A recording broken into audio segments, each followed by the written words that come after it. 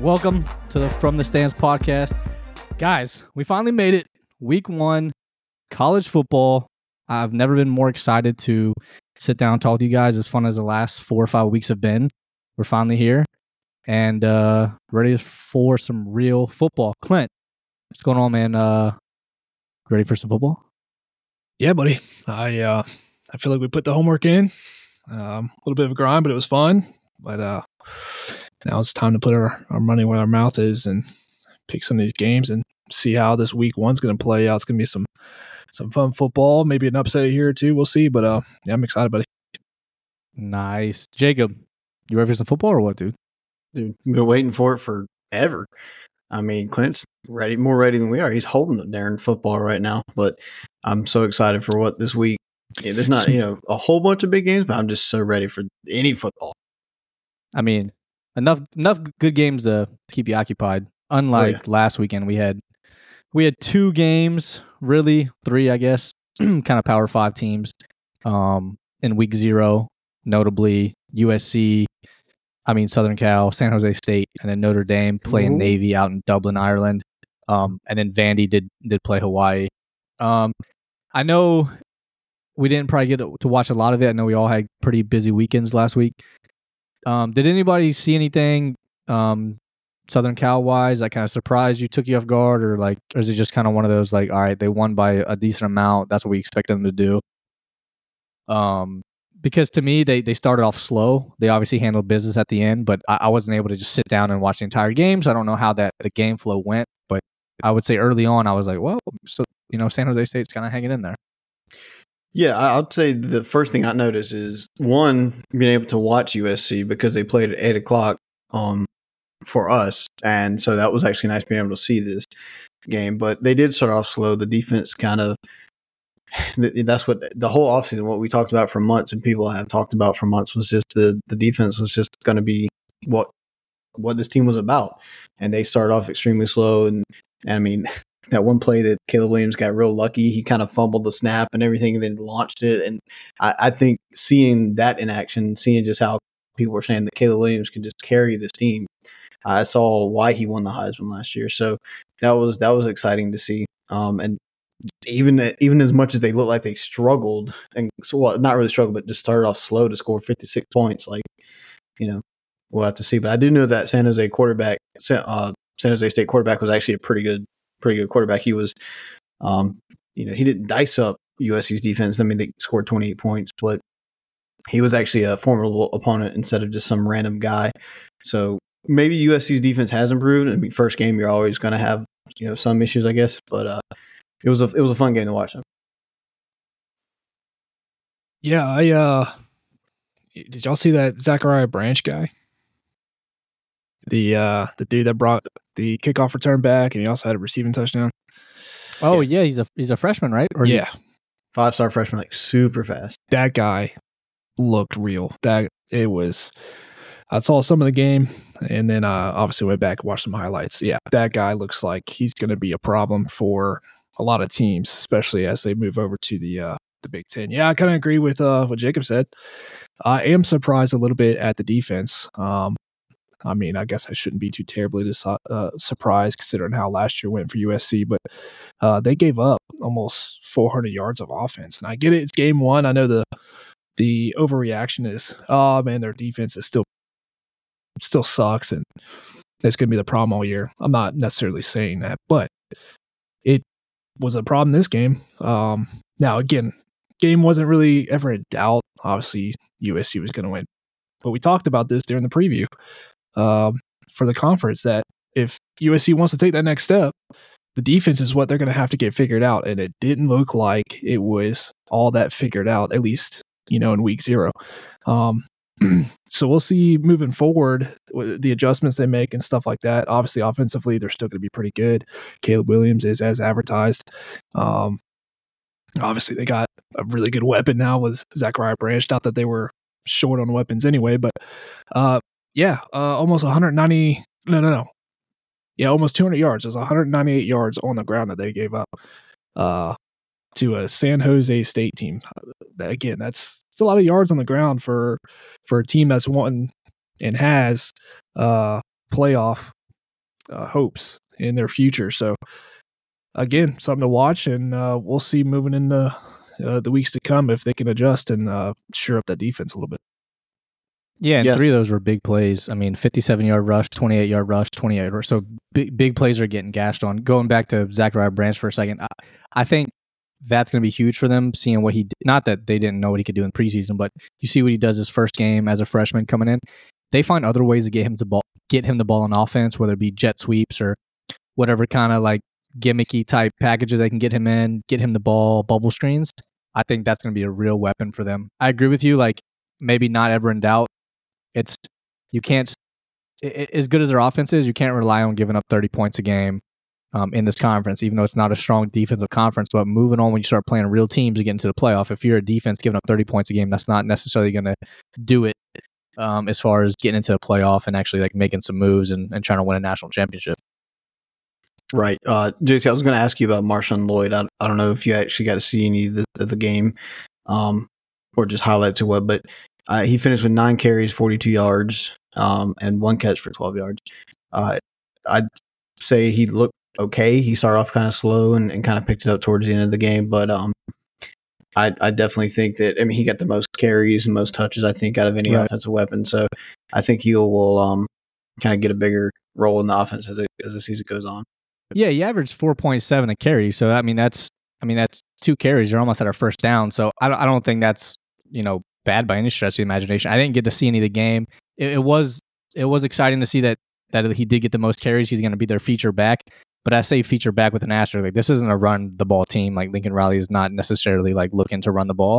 So ideally, if I'm a USC fan, just from how I am if I was a coach and wanting a balance, I would want my main back to have like 15, 20 carries a game, especially if he's averaging 5 yards a carry. Like, that's pretty damn good.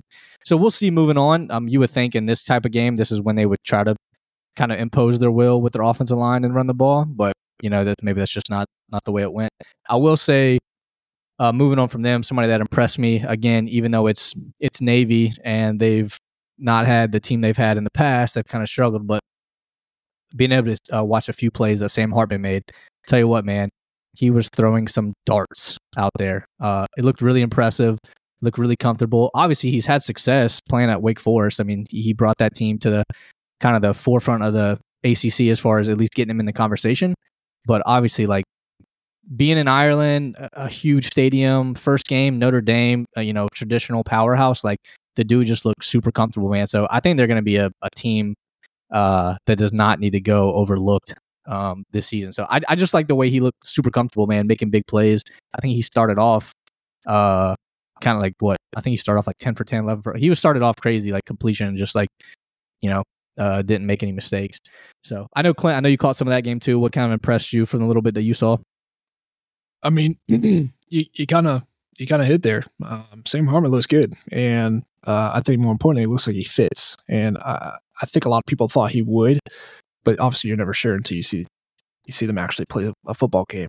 And he just looks like he fits in that offense so well. It fits in their scheme of what they're trying to do. It's Navy. Let's not get out over our skis too much. Let's again, they had a great win, dominating win. Did y'all see I think it was like 21-0 coming to the end of the first half. I think there was only like 2 minutes left or something, and Navy had like a 4th and 4 situation, but they were like in scoring distance or something. The Navy decided to just kick a field goal instead of like actually trying to score. That might have been one of their best chances all game to score, and they just kick a field goal. I thought that was pretty interesting, but I digress. Yeah, Sam Hartman, I did see a few throws where against better teams, those at least are getting broken up, if not worse, turning into interceptions. So first game, you can't expect him to be perfect, but he was pretty close anyway. I mean, he moved around a good bit, made some plays happen. It just looked like he fits, and that's going to be a fun team to watch, especially when we're talking about the playoff conversation. This is now for sure a team people are going to have to be worried about. We've now seen it week 0, so it's going to be a good year for them. Right. No, I totally agree. And as a Clemson fan, saw plenty of Sam Hartman, and I mean that kid's good. He was tough to stop. I'll leave it at that. But I'll even say like Notre Dame, just beyond the quarterback play, like I noticed their offensive line. 42-3 is a pretty gnarly score, but that especially happens when your offensive line just completely controls the game, and that's one thing I believe Sam Hartman enjoys, is having a nice big offensive line to protect them, because he actually never had it. He did not even record a rush in that game. I mean, he scrambled outside the pocket a few times, but he was well protected. That's even more scary, I think, than Sam Hartman. It's just how well they were able to protect him. So again, it was Navy, but this team is going to be scary for sure. Yeah, I think they got some guys on that line that are definitely going to be some pretty high draft picks. But speaking of quarterback play and somebody being comfortable going into a game, having a main quarterback, the first game that we're going to cover is actually going to be Thursday night, first kind of big game of the season. You got the 14th ranked Utah Utes playing Florida, and we just found out that quarterback Cam Rising is not going to be playing. Looks like he's got an ACL injury. So the line in that game went from 6.5. It's now down to 4.5. Clint, does this team have what it takes to beat Florida without their main quarterback, or is it just going to be absolutely just? And I don't know what your thought process was beforehand, who you're going to pick, but does this change your mind completely on who's going to win this game? So it was kind of a toss up for me already, but I was kind of assuming, because I've heard a couple things here and there, just that, he's hurt, is he going to play, blah blah blah, and then the spread started dwindling down in the favor of Florida. So I kind of figured somebody knew something. He's probably hurt. Even still, kind of a toss up for me, just because there's still a lot of unknowns about Florida, and I think it's probably going to be more of a low scoring game, especially now that Cam Rising is not going to play. They both, Utah has a good defense, and I think with Graham Mertz, they're not going to ask him to do anything too crazy. Try to get that run game going, and it's going to be close. You said it's 4.5 now, right? Correct, and it's at Utah. Okay, so when it was at 6.5, I was on Florida, and I think I'm still going to go Florida. I think I'm still going to go Florida at 4.5. Again, I think it's going to be a close game. We'll see how Graham Mertz does, but again, I think they're going to try to play it safe. You don't want to make too many mistakes off the rip and then not be able to recover. So, let me go ahead and take Florida plus the points at 4.5. Yeah, this is definitely gonna be a good one. Utah's ranked 14th, Florida's not ranked, so primetime game. This is gonna be national stage for both teams. I definitely think if Cam Rising was 100% healthy, this game would probably be 9-10 points kind of deal, because there's just so much we don't know about Florida coming off of last year with a new quarterback with Graham Mertz, like you talked about. Because if you remember, Graham Mertz hasn't played that well in a long time, so there's just a lot of uncertainties coming into this game. But now with Cam Rising, it really just throws a big wrench into everything. And they also don't have that tight end, which I tried to pronounce his last name earlier, but y'all know it better than I do. Keithy looks like he's going to be out as well. Yeah, that's their starting tight end, so that's another big a big target that they're losing for this game. So I'm definitely with you, Clint. I think 4.5. I would definitely take Florida to cover that. Yeah, so it's interesting because I think you hit it nail on the head, Clint, when you talked about how comfortable Sam Hartman looked in a Notre Dame jersey. To me, when I think of Florida quarterbacks, I think of athletic guys, even if they're not the prototypical like NFL quarterback when they come out, right? But they're always like from obviously recent memory, Anthony Richardson, go back to Emory Jones and some of these other athletic guys. To me, Graham Mertz does not fit the Florida, right? Like he's just like he fits the Wisconsin, like they was Wisconsin, right? Yeah, he fits a Wisconsin like pro style play action type thing. He doesn't. I just don't see him in the Florida, so that kind of throws me off a little bit. Last year, Florida won by 3. Florida was a much better team at that point, but I think not only is Cam Rising out, to me, if I'm a backup quarterback, the people I look to would be a tight end, right? We're getting rid of the ball quick. If the running back's not, kind of open in the flats, like I'm gonna try to hit my tight end on something quick maybe. And with him being out as well, I just think that taking Florida in the points is gonna be the safe play with this. Again, a lot of unknowns with Florida, but I think from a defensive perspective, they should be a better team than Utah. And I think they're, if we were doing straight up, it'd almost be tough not to pick them. But 4.5, man, I'm still gonna take Florida in the points. Right. And I guess the backup's name is Bryson Barnes. He's a redshirt junior, not a transfer. So I think he's been in the system for a few years. So that's a positive. We're not trying to, crap on Utah here, but I just think they have a little bit too much going on to try to win this game. I just don't think they've done enough recently. I mean, granted, I'd say the last couple of years probably had a better overall record maybe than Florida, but as far as getting it done in this big game, it's hard for me not to take the SEC when it comes to, if there's unknown in some of the key areas, like I look back at the defensive line, the offensive line, and the big kind of like just grizzly guys up front. Like I'm going to take some of these bigger guys in the SEC. Utah is back. They are back-to-back Pac-12 champions. So, I mean, there's a little bit of SEC bias there. But right. And you know what? The good thing is we'll get to find out really soon. I don't know if this means anything whatsoever, but I did see something like a funny little stat that said Florida hasn't won a back-to-back season opener against a ranked team ever. Wow. They've never opened 2 straight seasons winning against a ranked opponent. So I'm interested to look at it, although this year will be the same team. So we'll see. We'll find out soon. Well, we're gonna go with our Saturday slate. And the first game is going to be easy. Somebody that's probably beaten a ranked opponent the first week of the season for the last however many years, which is the Georgia Bulldogs, back-to-back national champions. They're playing UT Martin. If you haven't heard of them, that's why we don't have a spread on this game. Clint, what do you got? Dude, UT Martin, I don't know if y'all been paying. I'm just kidding, dude. I mean, I don't even know what to even say about this game. You start third string for Georgia just to get them some playing time before they actually get into some football games. It's going to be a good game for them to get their quarterback situation figured out and solidified, hopefully. If you can even do that against a team like this, nothing against UT Martin. But, you won't have to tune in to know what happens in this game. Georgia's going to win big. Yeah, there's no spread, so you can give me whatever points, unless it's 60 points. But even then, who knows, maybe. But this will be a good game to get reps in, to see that new quarterback in action. Get 5-star guys to get their reps in. What are we talking about? This game ain't going to be close.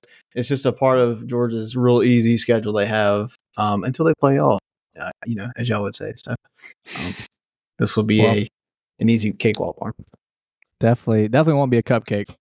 Moving on to a game that we do have a spread, albeit a rather large one. Michigan's opened up their season versus East Carolina at noon on Saturday. The line right now is 36. Michigan's 36-point favorites. Jacob, when you see these lines like this, does it worry you are you starting to think like, all right, 3-touchdown lead, 4-touchdown lead? Like, how in depth are you going at it? Like, to me, 36 points is a lot. So how are you kind of leaning in this game?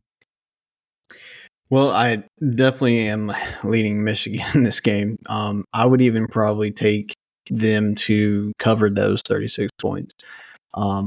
East Carolina it doesn't matter really who they play. East Carolina's not really a great team. But again, Michigan, I think we all took them to win the Big Ten, didn't we? I wrote down somewhere. I think we did, yeah. I believe we all 3 did. So, if we're having them win, they're crushing this team. So, I definitely think they're going to easily cover this 36. The over-under is actually 51.5. So, it's not like East Carolina's going to get many points based on the over-under either. So, I think Michigan's got so much coming back. They're just going to hit the ground running kind of deal compared to that, Georgia. That they're going to hit the ground running against UT Martin. But, Michigan has people that's been there. They're returning so many guys and stuff. So, this is going to be a cakewalk. So you're taking Michigan at the 36 points. Clint, what do you like about that spread? For a second. Hello. Clint's lost in the tropical storm. Maybe. So I'll go ahead and say, man, this is tough. I'm trying to see what East Carolina's record was last year, because East Carolina's always had a pretty decent team. They've had some good guys from their coaching staff the last few years go to some other places. So I think 36 is a lot. So I'm actually going to take the points here. I think Michigan will win by 30, but I'm going to take 36. I'm going to take East Carolina and the points there. to me, I just think early on in the year, they might be up by 25, 30 at halftime. They'll put some backups in. So I think we're going to be around the 30-point mark, but 36, I'll take the points there. Clint, what do you got? 36-point favorites, so Michigan Wolverines. Yeah, y'all got me good. You can hear me? Yeah, we got you. Okay. From what I heard anyway, I think I agree with you guys. It's going to be, I get it, 36 is a big number, but this is Michigan, who might be even a little bit better this year than they were last year offensively. So it's going to be, in my opinion, one of those situations where we're watching the game, we're like, oh, geez, yeah, like, why didn't we take – they might cover by the first half. So I definitely – I'm going to take Michigan and lay the points, 36. Jacob, you had the same thing, right? Yep. I'm a Michigan. Yeah, y'all two had the same thing. So this next game, man, Ohio State at Indiana. To me, man, like early in the year, I always had this like memory of Ohio State playing some not so great conference opponent. And early on in the game, it's a close game. I'm like, this is it. This is the year we have an upset. And then second half, Ohio State kind of, puts the pedal to the floor and just ends up winning by 20, 30 points. To me, still a conference game, and it's at Indiana, 30 points is a lot. This is kind of tough, and it would almost be going opposite from what I picked last time, but I think I'm not.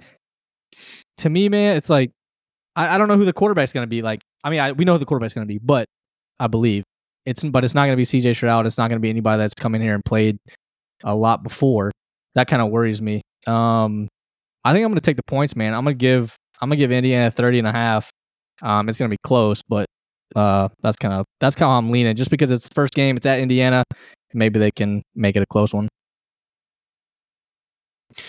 Yeah, I'm going to take Ohio State and lay the points. I mean, again, big number. I know it's Indiana, it's an in-conference game and first game of the year. Quarterback question, kind of. But Indiana turns over a whole lot. And I think, again, Ohio State has so much talent that, I mean, you put my son in as quarterback and all that talent is just going to be like, just give me the ball and I'll take care of the rest.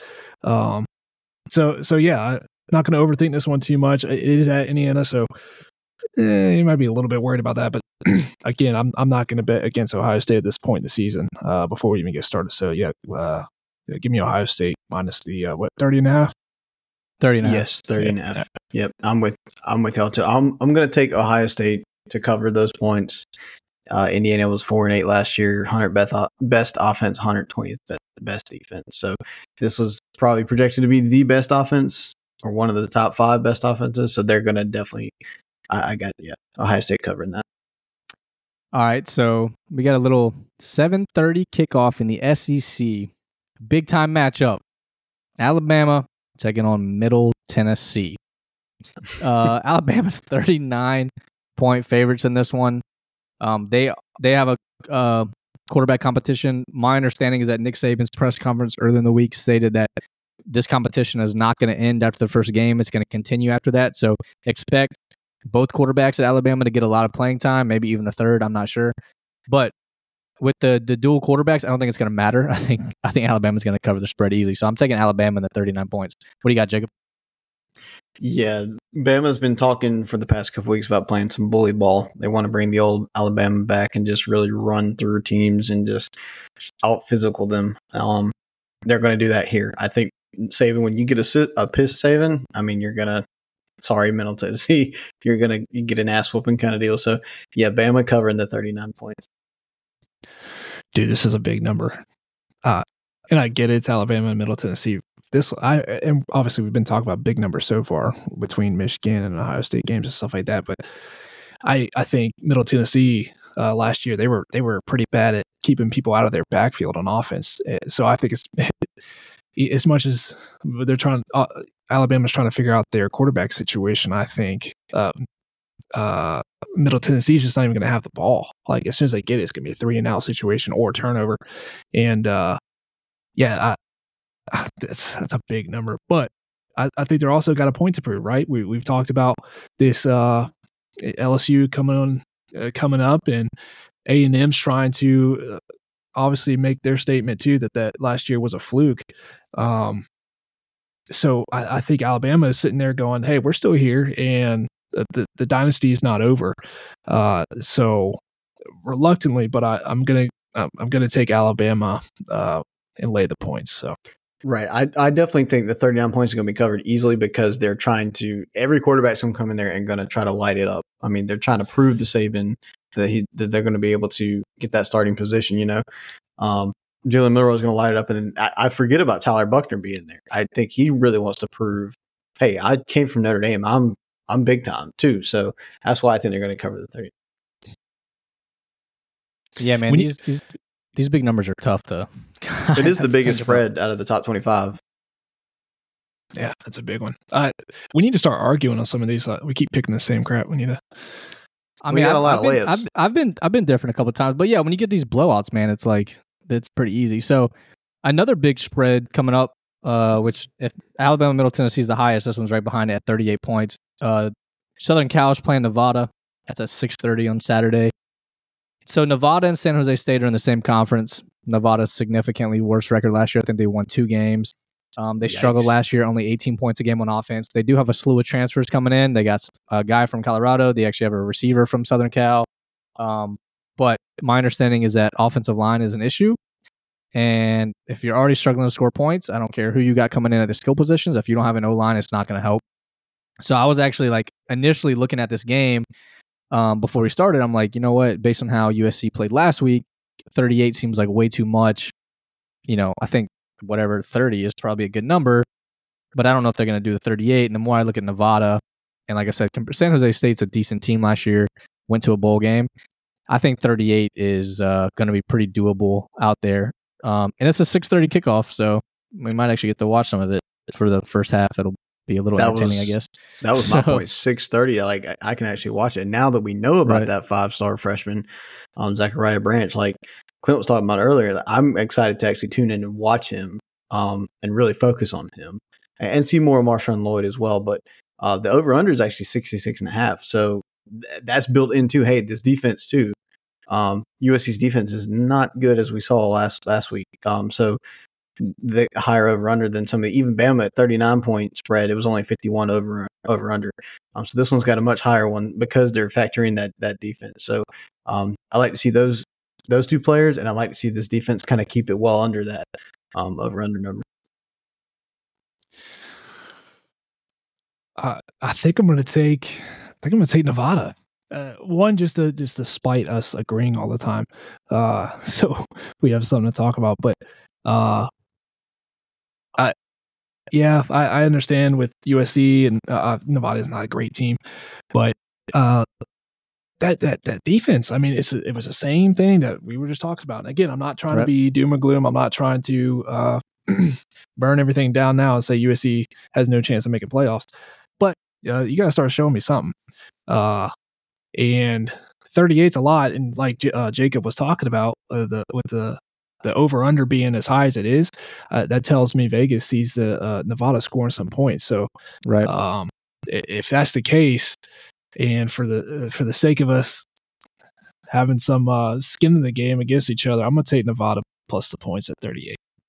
Well, I will say, and to your point, so Nevada's quarterback is Brandon Lewis. He started at Colorado in 2021 as a freshman. Apparently, he's a really good runner, so I think that could be a problem for USC. Looks like he threw 10 touchdowns with 3 interceptions that first year as a freshman. He only played in 2 games last year, so first year kind of came in. I would say was pretty productive for a Colorado team that wasn't very good last year. Definitely wasn't good 2 years ago.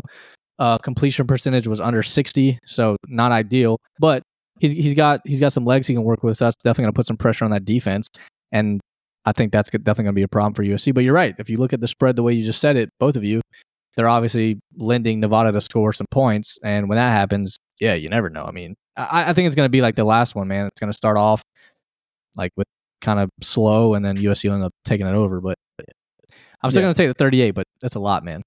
You are going to take it. I'm going to have Nevada cover that. So. Okay. Switch it up. I got you. Said that. So. Yep. That defense. I can't trust that defense yet. I thought you're on the other side. I can't trust the defense either, but I also don't trust any of these teams are playing either. Like, come on. Like, what are we doing? Yeah. I think Nevada also too has their top receivers coming back, and I think you might have mentioned it. If you did, I'm sorry, I missed it. They got a running back from Oregon. I forget his name. He transfers in too. So again, I know we talked about the line and stuff. Of course, it's going to be an issue for them, but 38 points, and USC failed to cover last week. So, show me something. And until then, give me the points. Yeah, I don't know a lot about him, but Sean Dollars is the running back from Oregon, and then John Jackson, the third receiver that transferred from USC. Okay, yeah. Next up, which to me is an easy choice, probably the easiest one we picked so far, Penn State in West Virginia. That's 7:30 Really? Saturday night, going to be on NBC. What do you got, Jacob? I'm surprised you said the easiest choice of them so far. Me too. You thinking UT Martin's better than West Virginia or something? No. I'm not saying they're better than West Virginia, but I'm high on this Penn State team, and this West Virginia team ain't that good. So I'm taking Penn State in 20 and a half you're talking about based on the spread. I was like, I thought you were going to say it's a closer game. My bad. No. I just meant me picking a spread that's, a pretty high spread still is like an easier one to pick, like than these 30-point ones. Like I think Penn State's going to win by 20 easily.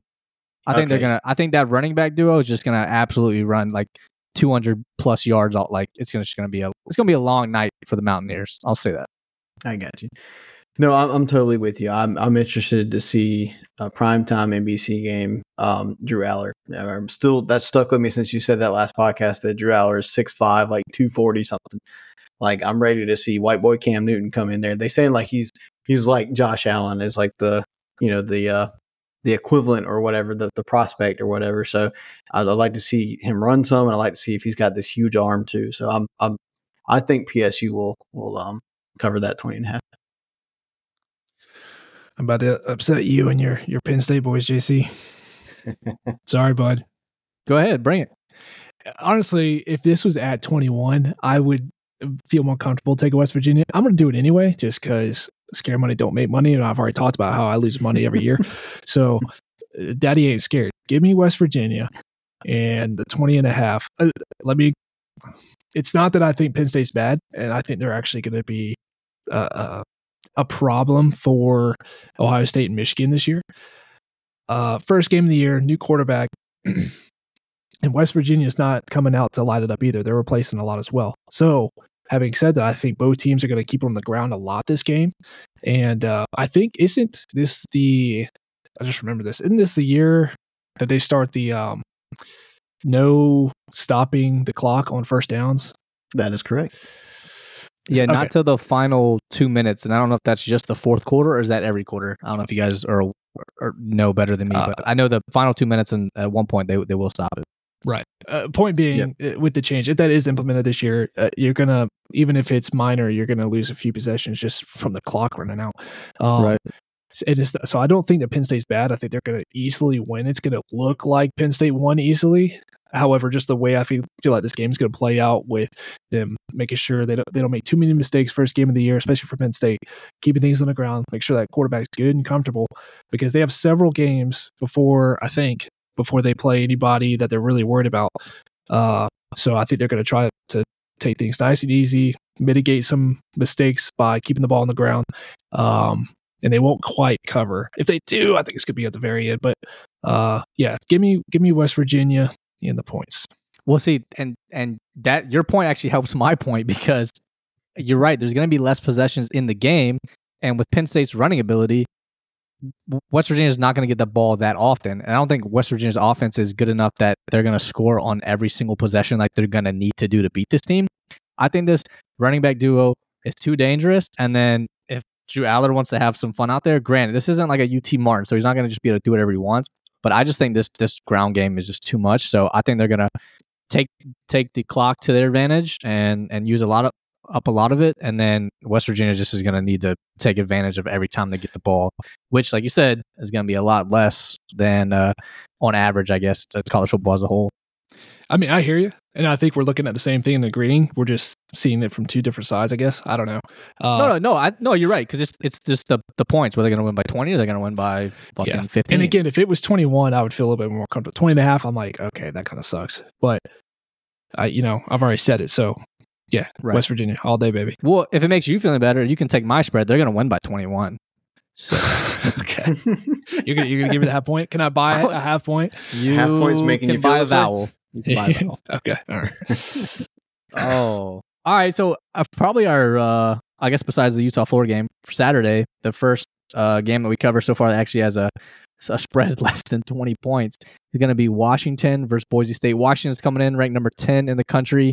That's going to be a 3:30 kick on Saturday.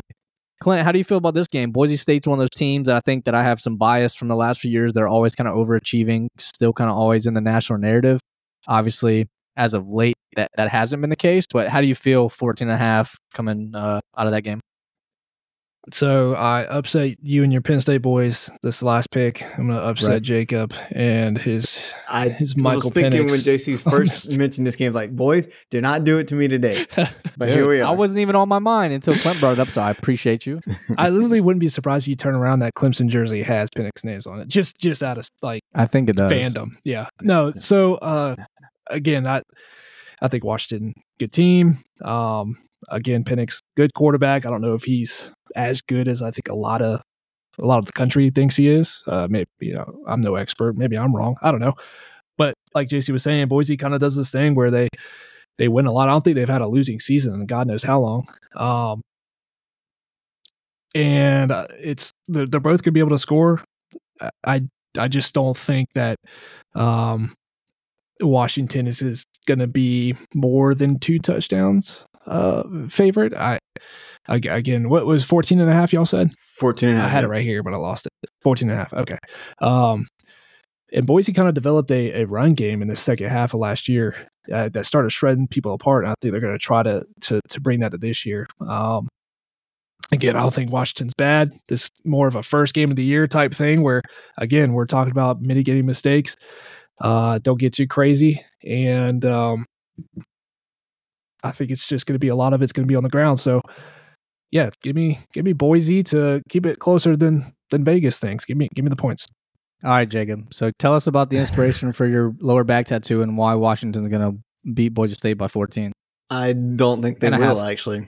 Boise State's better than I remember them being last year. They ended up being 10-4 last year with the 15th best defense in the nation. That kind of surprised me. And like Clint was saying, they brought on the running game last year. Well, they bring that leading rusher back, George Halani, with over 1,100 yards and 10 touchdowns, and they're bringing the same quarterback back, Taylon Green, who threw for 2,000 yards and 14 touchdowns last year, and he also ran for 10 touchdowns and almost 600 yards.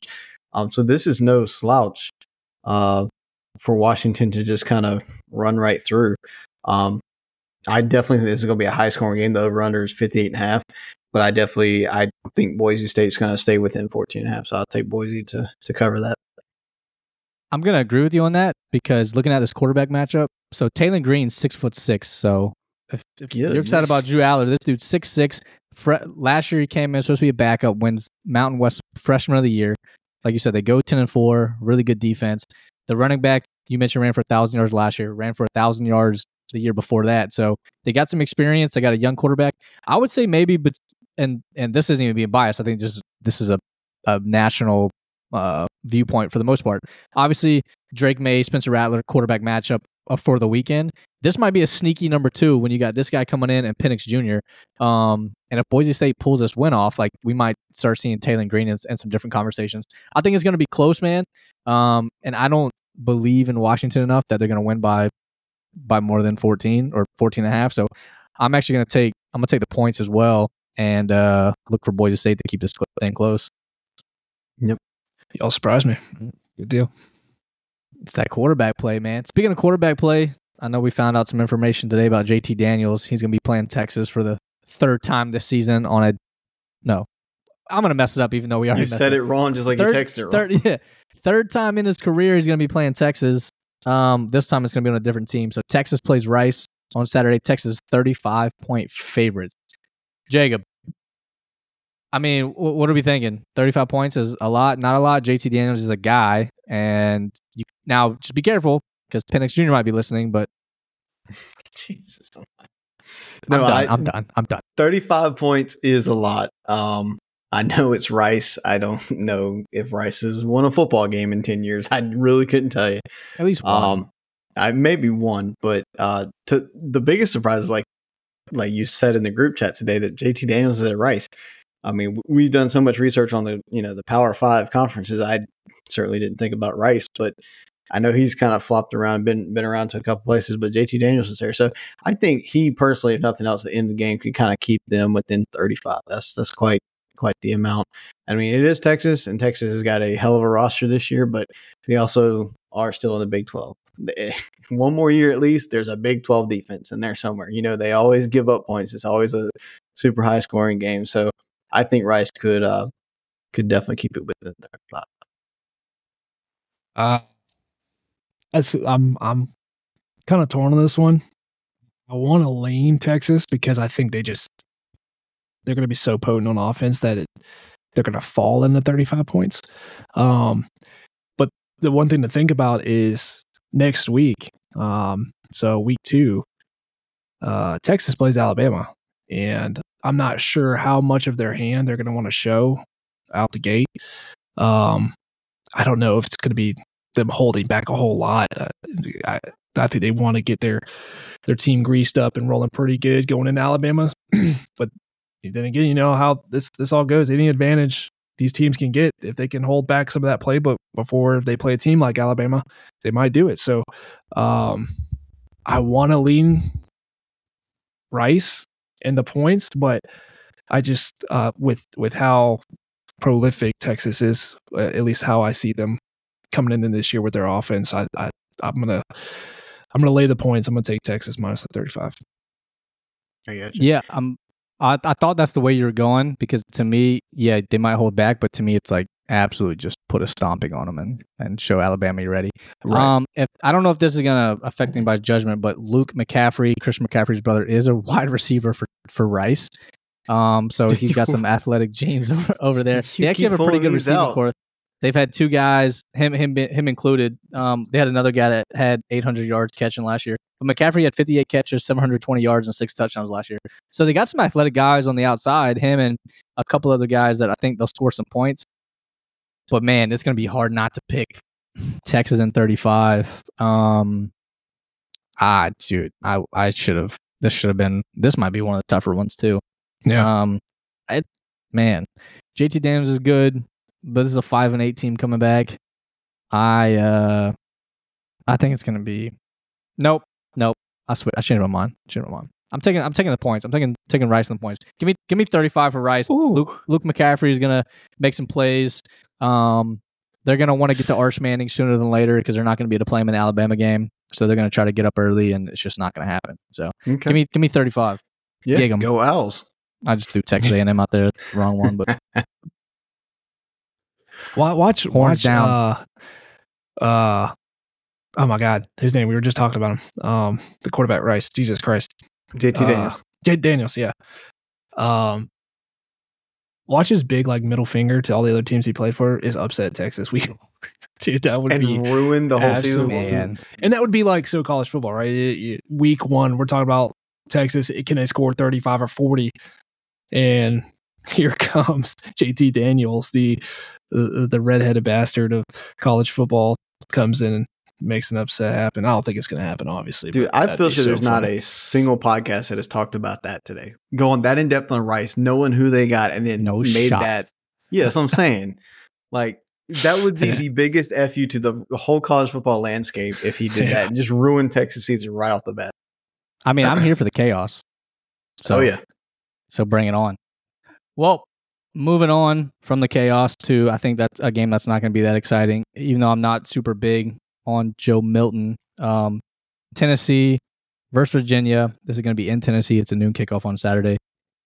Jacob, I know Tony Elliott's over there. We spoke about kind of the trials and tribulations they had last year, more so off the field. That is hard to quantify. Something unexpected is something totally out of your control. With that being said, and just with how the team struggled last year, 28 points is a lot. Tennessee's got a lot of guys coming back, but they also, they lose Hendon Hooker, they lose Jalen Hyatt, so they do lose some productivity. Is 28 points fair? Is this going to be more of a reflection on Virginia's talent as opposed to maybe Tennessee might not be what they were last year? But to me, 28 points still seems kind of doable. How do you feel about that? Yeah, I mean, you placed that, you framed that very well. This game is in Nashville, Tennessee, so it's not at Rocky Top, which is kind of funny. But you're right. Virginia and Virginia Tech, both for the past couple of years, even before Tony Elliott, they haven't been there. I still remember as a Clemson fan growing up, like I was scared to go play at Virginia Tech and stuff, and just that whole state just has not been good, and that's a shame.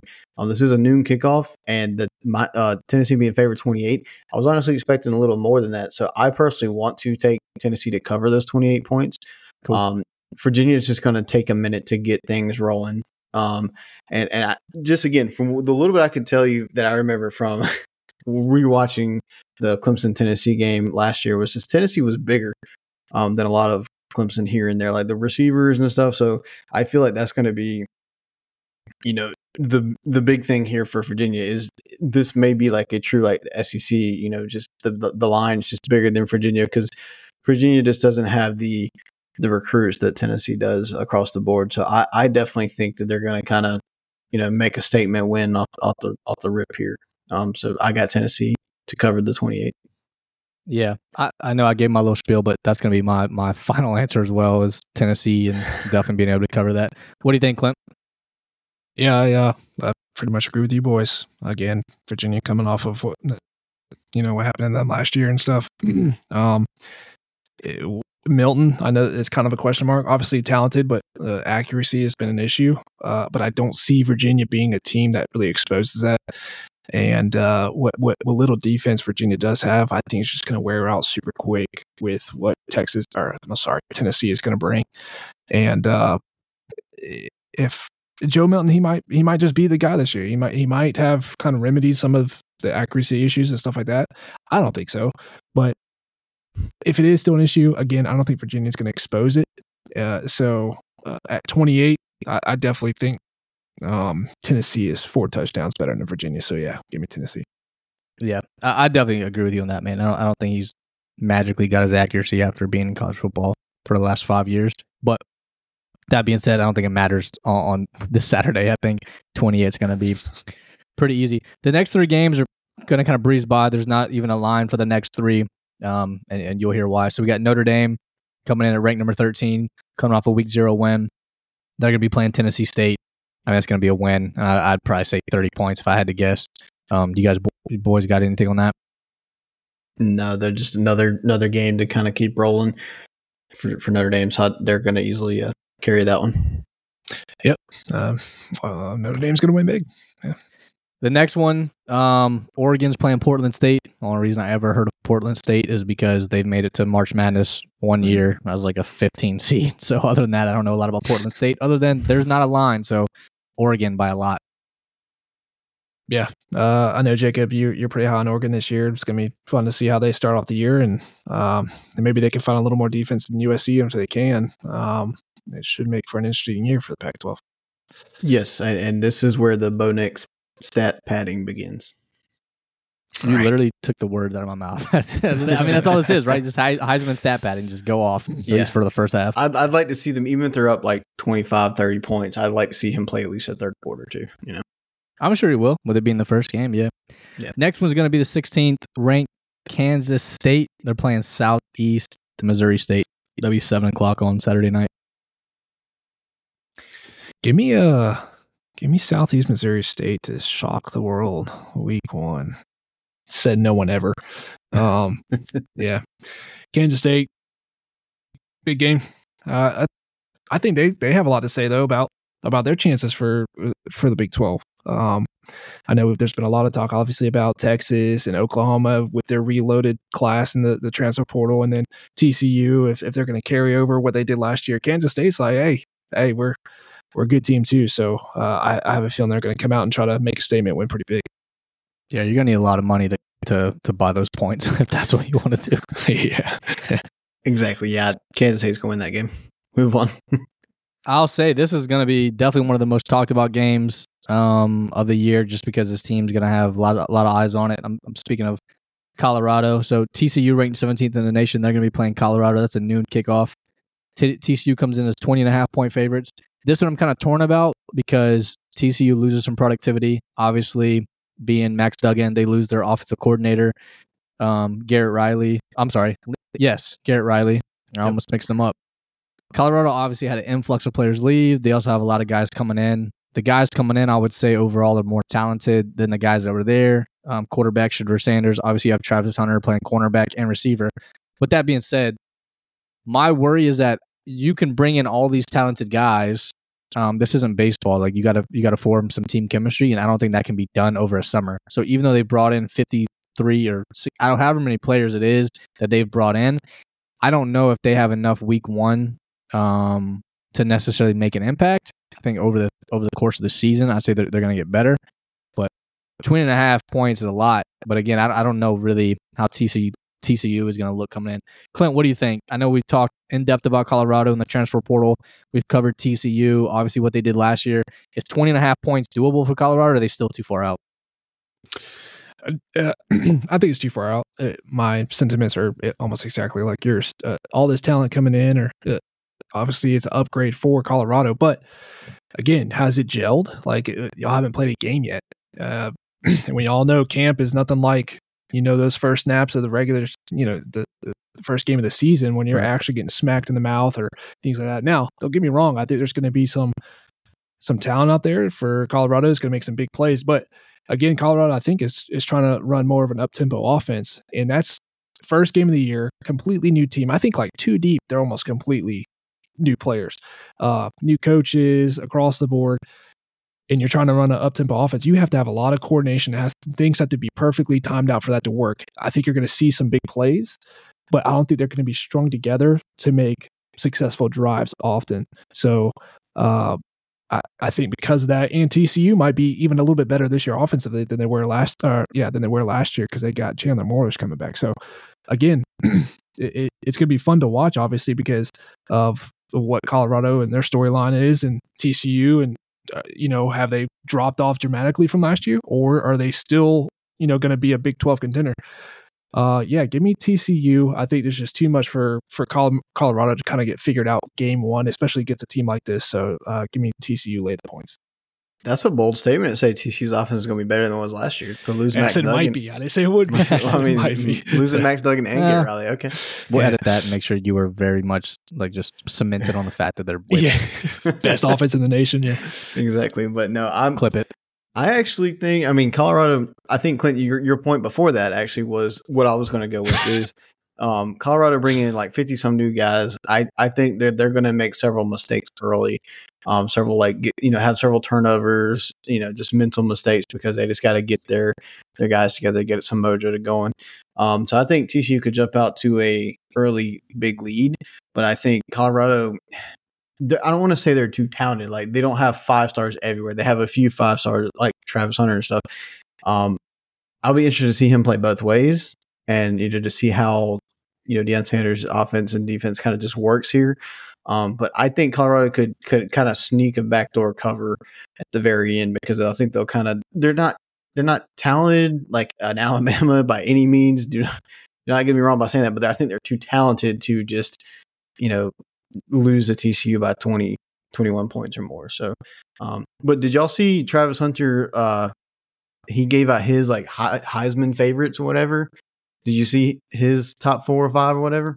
I didn't. I saw like a quick like screenshot of it. I want to say he had Shedeur Sanders like in the top 5 with himself. I could be wrong, but I thought I saw that for a second. Yeah, he had Travis Hunter himself. He had winning the Heisman. Then he had Shedeur Sanders number 2. Then he had Caleb Williams 3rd, and I think like Bo Nix 4th or something like that. So, he's got confidence, and I know he's talented enough to do it. But it'll take a while to kind of get there. Yeah, I think. Look, if anyone's going to do it, that's going to be productive. Let him do it. He's going to be playing both ways. So, and I looked it up on the website. Like he is listed as playing wide receiver and cornerback. So it's funny when I see highlights of him in practice, like making like catches over people in the end zone. I'm like, wait, is he playing corner in this instance? Is he playing receiver? Like he's just so athletic that like I said, I've seen some clips of him. I'm like, I can't tell if he's playing corner or receiver, but he's making some crazy catches over people. So I think I'm gonna go with you guys, man. I think there's gonna be some exciting moments. I almost want to say Fox and their like big noon kickoff kind of pregame show, their equivalent to game day, I think is gonna be at that game for Deion's first game. So there'll be some hype around it. But yeah, I think it's just too early, and TCU is too good of a team that 20.5 is gonna be too much to cover. So I'm gonna take the 20.5 and TCU there. I think most of the country is on y'all's side compared to mine, but I feel like they've got to cover at least. But go ahead. Hey, I mean, look, I think it's just one everyone's going to tune in, right? Like, regardless of how you feel, how people, that's kind of what Deion Sanders does. He's polarizing, so people feel very strongly about him one way or the other. So that makes people tune in. Next game, we got 19th ranked Wisconsin Badgers. They're playing Buffalo.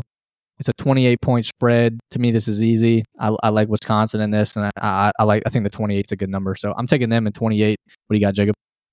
Yeah, make this kind of quick. I'm interested to see Wisconsin's new offense. Like we talked about during the Big Ten thing, it was like an air raid style, but it's not necessarily air raid. I'd like to see that transition and see Luke Fickell's team in the first week. But I definitely think Wisconsin will cover those 28 points. Might surprise you. I'm obviously big on Wisconsin, but I'm actually going to take Buffalo in the points. It's at 28, right? Yes. Yeah. Again, like y'all talked about, I think they're changing their offense a little bit, score a little more. But again, first game of the year, they're going to try to take things a little bit slow, make sure they don't create too many mistakes for themselves and put themselves in the bad spot the first game of the year. 4 touchdowns, that's a lot. Again, I know it's Buffalo, but they're not a terrible team, man.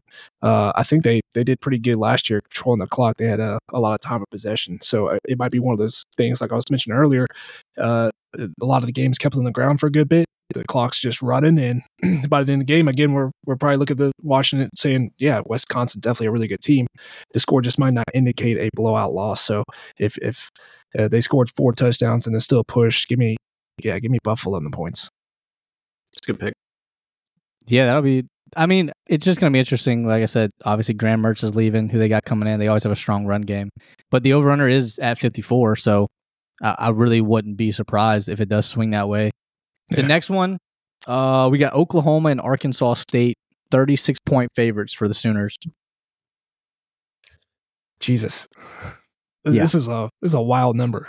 36 for an Oklahoma team we really don't know much about. That shouldn't be ranked in the top 25. Right. I'm gonna take Arkansas State and the plus 36 just because that's a really big number. There's a lot of a lot of questions that need to be answered for this Oklahoma team. I don't think they could be bad. They could be wrong. They could win by 40.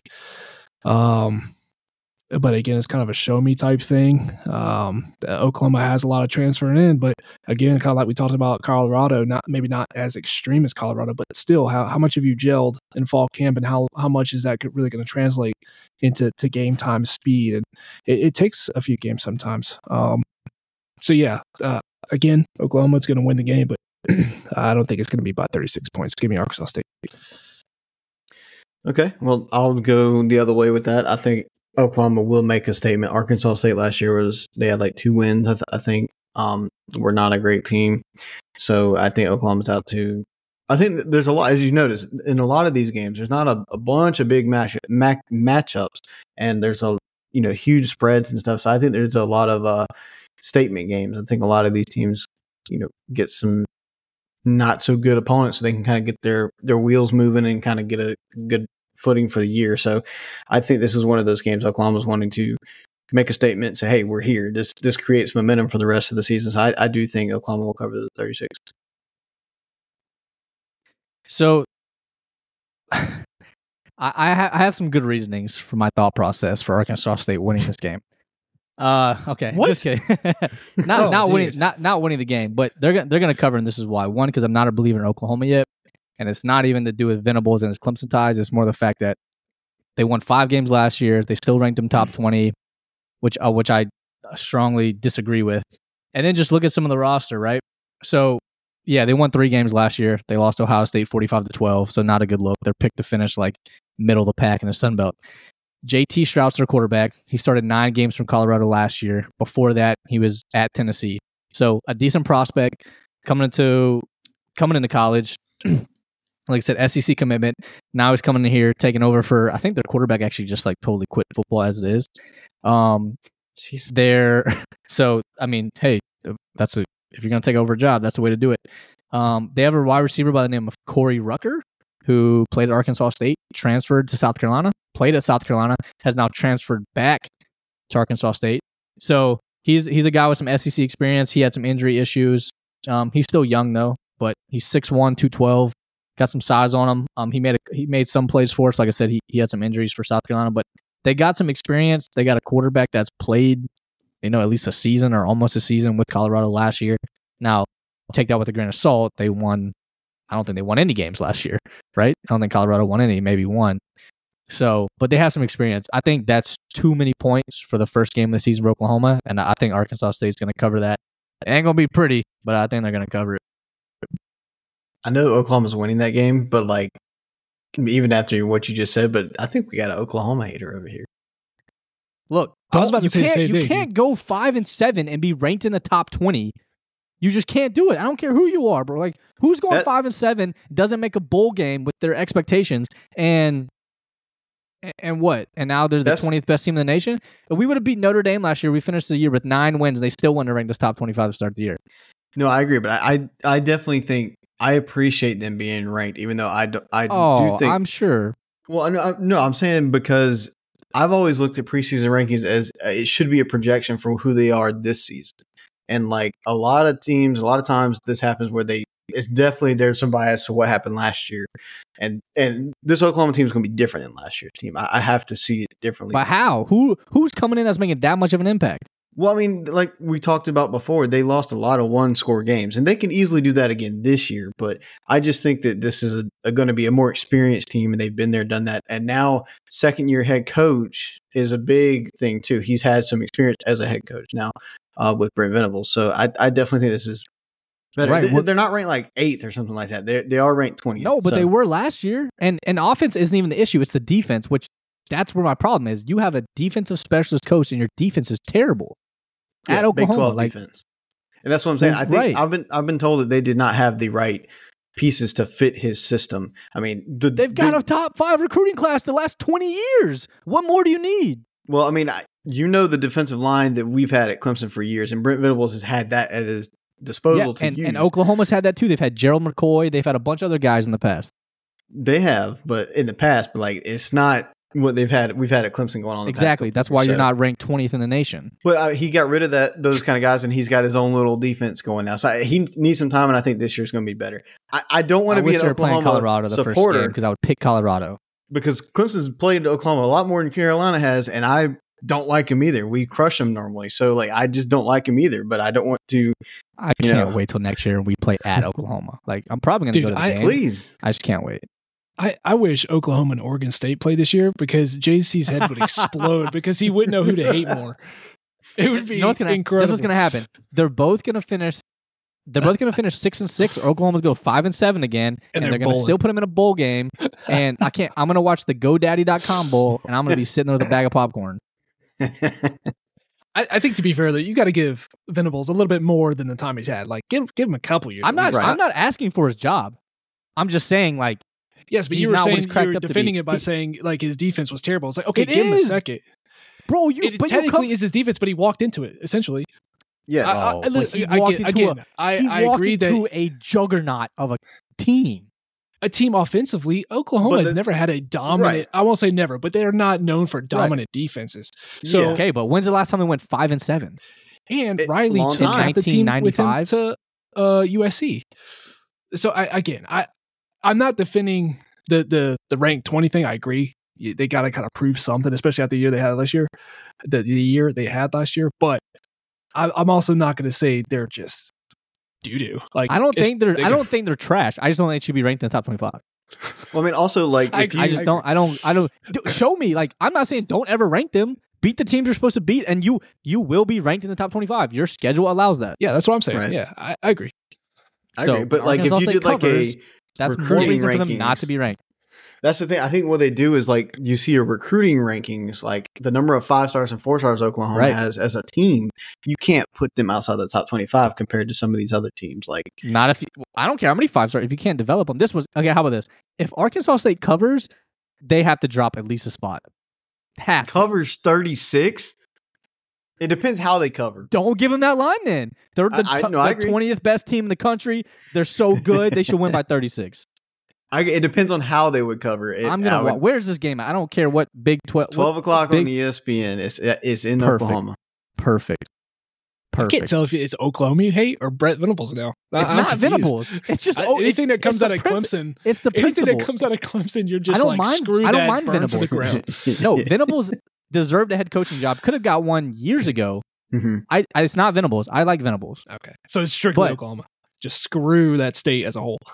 It's just a principle that they're ranking all these teams just because you have a name, but you win 5 games and we're gonna put them in the top 20. Like I don't care what you did. Like they didn't. No, I'm just not. I'm not impressed. I wish I had like wrong. I hope they prove me wrong. I wish I had like a strength of schedule thing here, and I can tell you, hey, they lost to all these really good teams. I guarantee you, they don't have a tough strength of schedule.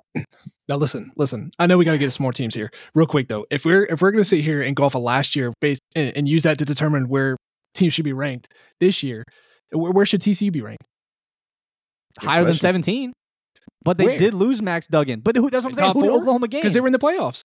Not top 4. They lost Max Duggan in the OC. You can't. I'm just making a point. But again, what did Oklahoma gain to go from unranked 5 and 7 to be the 20th best team? Who did they get? Nobody. Listen, I agree. No, I think they're projecting with the transfer class put them top 12. Venables having another year. Top 12. No, they should be top 4 if we're basing off last year.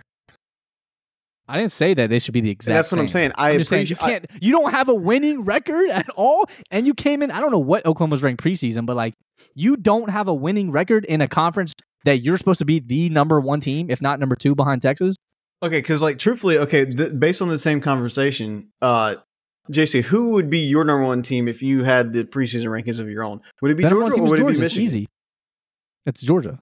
But Michigan had more coming back, and they have the established running backs and the established more coming back. What? Just from the returning starters, and they have JJ McCarthy. Like Georgia's got a brand new quarterback, so but Georgia's entire roster as a whole is still better than Michigan's. So that's what I'm saying. They won back-to-back national championships. Roster is much better than but that's the thing. Georgia did something with their roster. They won 2 national championships. Oklahoma shit the bed. So just because they have good players, they should just be ranked. That's what gets me mad about Oklahoma and Notre Dame and the Trojans every year is because they have a name that they just get to start the year ranked. And then they happen to go undefeated in a shitty conference and they happen to make the playoff and then they get bounced by an SEC team or a good Clemson team, whoever. Like, so real quick, is Oklahoma bowling this year? Yes, it's 6-6. They're going to play Oregon State. No, they should. They'll win. No, they won. I don't know what. No, they'll win 8 games. They'll win 8 or 9 games. They're going to be better than last year. What do you think Oklahoma's? And they're going to be ranked. But what do you think Oklahoma's strength of schedule was last year? I got the number right here. Out of 131 teams, 28, 10th. Okay, and you lost 5 games, or they were won 6 5 and games. 7 last year. Okay, I don't have Oklahoma's schedule directly in front of me currently to see who they lost those games to, but like. I'm with you. I appreciate let's reward the teams that did something last year. But that's what I'm saying is I prefer to have the rankings coming into this year based on the projections for the teams that are coming in this year. Okay, so not what they did last year. So I actually appreciate TCU is at 17 instead of being at 5th because they Oklahoma do have shouldn't be ranked higher than Oklahoma shouldn't be ranked higher than North Carolina. North Carolina started the year 9-1, and I get it. They lost a bunch of games. They go to the ACC championship game and lose to you guys. They won 9 games, or did they win 10? I don't know who they played in the bowl game, but they won 9 games last year, 9 or 10 games, and they're ranked behind Oklahoma. That's what I'm saying. It's just the principle of the fact that I'm not saying don't rank them, or I'm not saying don't ever rank them. I just don't think I forgot what is 20 A&M. They didn't have a good year. Tulane, whatever. Iowa, okay. North Carolina went 9-5 last year. Yeah, it's better than 5 and 7 by a long shot, and they made it to their conference championship game. But their strength of schedule last year was 57. In my opinion, if that goes just back to the ACC, between 15 and 25, you could almost interchange most of those teams. Like those rankings, they're just arbitrary, especially at the beginning of the year. I preface this by saying I agree with you, JC. Like ranked at 20 based off of like what? Like we just assume all these transfers are going to be amazing. I agree. I just feel like you were like running off of the cliff, and 100%. I was sitting there like, wait, I don't want to jump just yet. Yeah, I'm not ready to jump yet. We're jumping. Yeah. No, I hope they prove me wrong. Like I hope they're a good team. I'm just saying, like it's honestly because it's the way that whoever the voters do the traditional powerhouses every year. I've seen it with Notre Dame. I've seen it with USC, and now this is like finally they're actually legitimate. Like when's USC in the last 10 years been a legitimate team? They haven't been, but they still start every year almost ranked. It makes no sense. Same for Notre Dame. USC, Southern Cal. When have they been legitimate? In the last 10 years, when are they actually like a really good team? But besides now with Caleb Williams and Garrett and Lincoln Riley, I'm saying before that, when's the last time they've had? They've been. I agree. Yeah, I agree. They've had good quarterbacks. They've had Sam Darnold. They've had all these like big names. But I'm saying like to actually be a contender, they've never made the college football playoff. Right. Yeah. What's your point? I don't know what your point is. I don't think they were ranked that high. That's what I'm saying. I'm not singling out Oklahoma per se. I am in this instance. It's the fact that all these traditional powerhouses get the nod in the year because of their name, not because of what they do. That's what makes you mad. Right. Like it doesn't matter what they like. Miami's trash, and Miami's like they ranked Miami. I'm like, what? Miami's terrible. Well, they're not ranked now, but like, tell me, JC, tell me your who do you think? I'm trying to recap what you're saying here. Oklahoma or North Carolina? Which team should be ranked higher going into this season? North Carolina. Okay, and they have a Heisman candidate at quarterback coming back. They won 9 games. Won 9 games, yes. But what roster do you think is better? I think North Carolina's a better team. I don't care about 5 stars right now. Who's developing? Who's actually playing better? You don't. Okay, so like right now, Oklahoma and North Carolina play. You think North Carolina's winning that game? Yes. Okay. Because Oklahoma's defense is terrible. So are North Carolina's, but North Carolina will score more points. I trust their offense more. Until Oklahoma proves me otherwise. Dylan Gabriel was a man last year. So was Drake May. Drake May's a Heisman candidate. They're not talking about what's his name in the Heisman. North Carolina scored 34.4 points per game last year, and Oklahoma scored, if this page will load, that's Arkansas State. I'll get back with you, but I'm just kind of like curious. I'm curious to see your point on all this. I did not think Oklahoma Arkansas State was going to bring this kind of heat, and I'm all for it. Oklahoma scored 32.8 points per game last year. Yeah, but they didn't win. Just to get it done. I mean, that's you're the straight Oklahoma up to the defense. Sooners. Get it done. I agree. And prove me wrong. I'm not going to sit here when they win 10 games and be like, oh my God, I hope that's the case because that you start ranked 20th and you're the big bad Oklahoma Sooners and you're about to come into the SEC. You better not win 5 games and come into the SEC next year because you ain't going to win 5 games next year. No, I agree. I personally think that Oklahoma deserves to be ranked over North Carolina this year because I know the roster is much better. But I see your point. I definitely see your point, though. So, I mean, that's why you have all these different voters and stuff, and they combine them together to come up with this list. So, I mean, it's bunches of different perspectives, I guess. But we need to move on. You know another team that beat Oklahoma this year?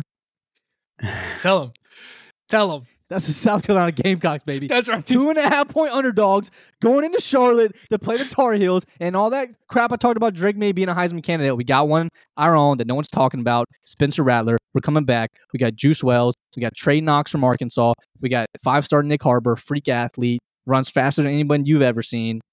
I'm just telling you.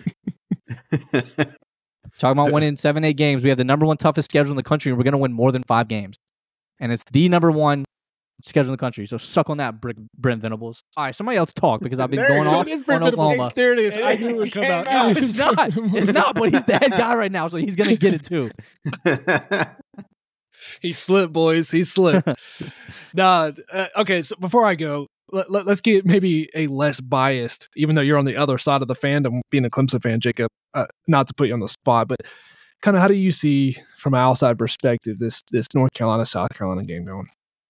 And don't hold back, man. I'm a man. I can take it. No, give it to us. I'm being genuine. I genuinely think this game is in Charlotte, so it's a neutral site, even though it's kind of like halfway in between North Carolina's campus and South Carolina campus. South Carolina may be a little bit closer, but regardless, it's at a neutral site.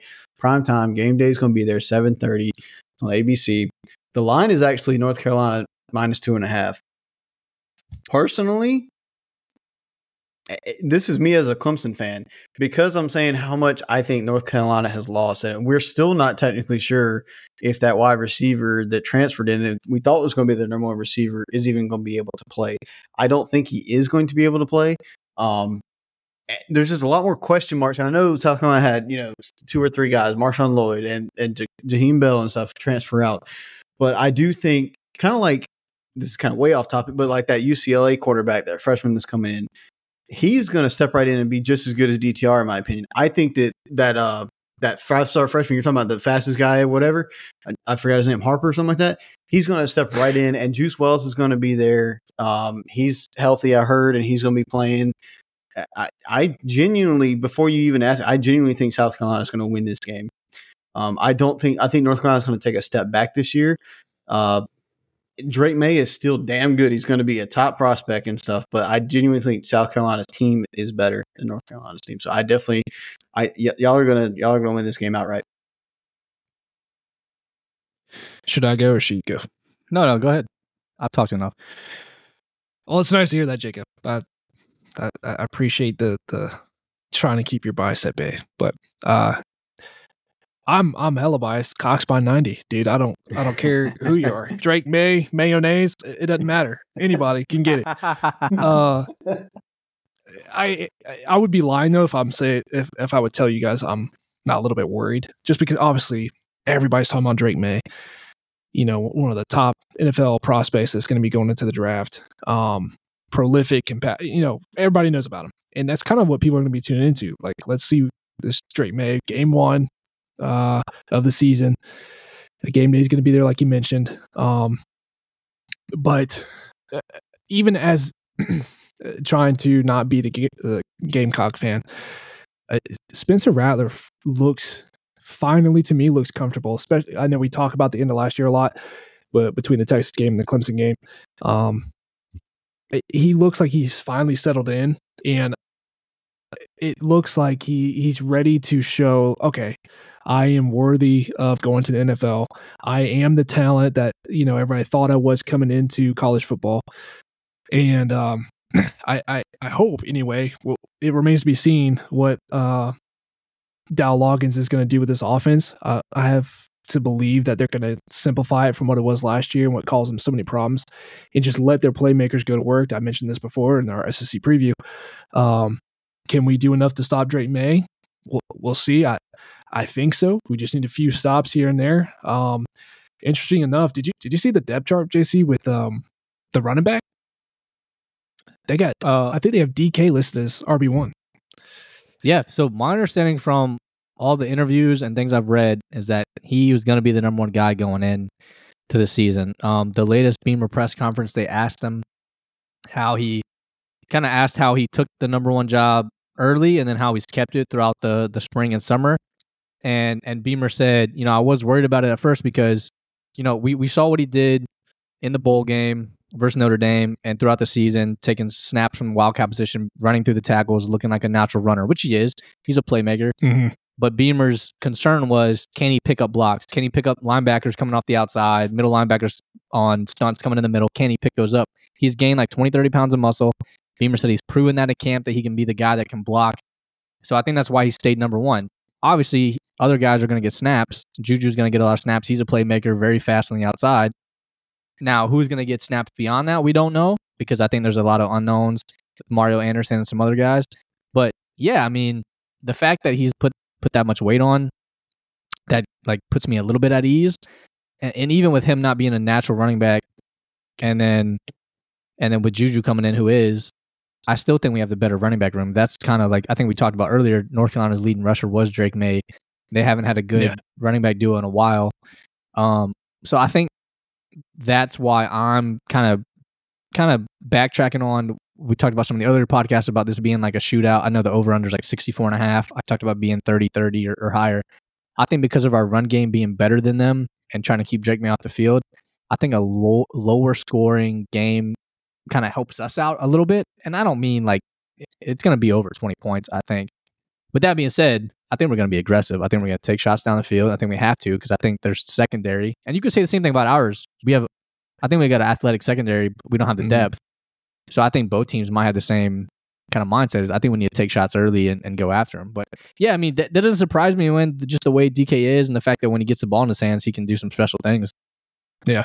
I think too, like, I think South Carolina, and this might be me just being biased, but I feel like South Carolina needs this game more than North Carolina needs it. Yeah. Even with it not being a conference game. But I think it's going to look worse for South Carolina if they lose than it does for North Carolina. Kind of to your point too, Jacob, about the wide receiver. As far as today, so he's waiver got denied. They appealed it, and as of today, the NCAA still hasn't ruled on it, which is wild, which is stupid. Yeah, it is. What are you even there for? Like, why is NCAA even a thing? What do y'all do? This is. I'm not going to sit here and rant on that, but sucks for that kid. Hopefully, I guess last second they'll let him play, because I don't want it to be the kind of situation where we're like, well, if they had that receiver, maybe North Carolina would have won type stuff. But they also, North Carolina lost, I think, their top 2 pass catchers last year. So they needed this guy. So if that guy's not there, yeah, Drake May's awesome, but you still have to have that chemistry. You still have to have that time down. Yeah. And again, like JC was saying, the running back room, I think, favors South Carolina. Juju McDowell. That's why I was surprised that Juju just didn't automatically have the RB1 spot. Just 'cause he's a good running back. So it's just bouncing ideas off you guys, but I do feel like this is going to mean more to South Carolina, because I do think in my opinion, you have to win this game to take that next step. You're a good team. You want to be a really good team. This is a game you have to win. You can't start off like these last few seasons where we start off slow and try to pull out a bowl win at the end of the year. We all know South Carolina's schedule. We all know how tough it's going to be. Yeah, it's North Carolina. Yeah, it's Drake May. Yeah, it's going to be a lot of points scored. You got to figure it out. As a coaching staff, figure it out. Win the game. If you want to finally be that team in the East that's going to be like, what's up, Georgia? Win the game. I don't care how you do it. Win it. Right. No, to piggyback right off your point, what I was actually thinking about, and this is coming from, if I was unbiased again, I truly want to see how Shane Beamer's staff and himself approach Drake May, knowing that, hey, he's the biggest threat. This is the one thing we have to shut down. Either we're going to take away his legs or we're going to take away his arm. But I want to see how your coaching staff and Clayton White, your defensive coordinator, really approaches how they're going to stop him, because he is the one thing you have to worry about, because that shows for now and how good you may be for this season, but it also shows, hey, can Beamer take that next step and really push this program forward? I mean, he's been a really good coach for, what is this, his 3rd year now or something? To be his 3rd year, yeah. 3rd year. Like, I want to see him take that next step and say, hey, can he become this dynasty kind of coach? And can he take that next, step and really shut down this team and then really be a threat to Georgia? Not just show up to the Georgia game and suddenly surprise them, but do it on a weekly basis. And hey, yeah, our offense can be good with Rattler or whatever here and there, but like, hey, can we make a thing where we're stopping Drake May? I'd like to see that and take Beamer and his coaching staff take that next step. No, I think you're right in going off both of your points about taking the next step and this maybe meaning more for us. Whether good or bad, this is kind of what we wanted, right? I think absolutely it's maybe too early still to say. I mean, this isn't a make it or break it game for Beamer or the team, but we've had a lot of hype. We've overachieved the last 2 years. We've been getting huge recruits. Now, granted, all those recruits aren't here yet, but all that momentum, all that talk, all the things that happened last year, it's not a surprise anymore. People know about us. They're talking about us. So yeah, now here you are on the biggest stage, week 1.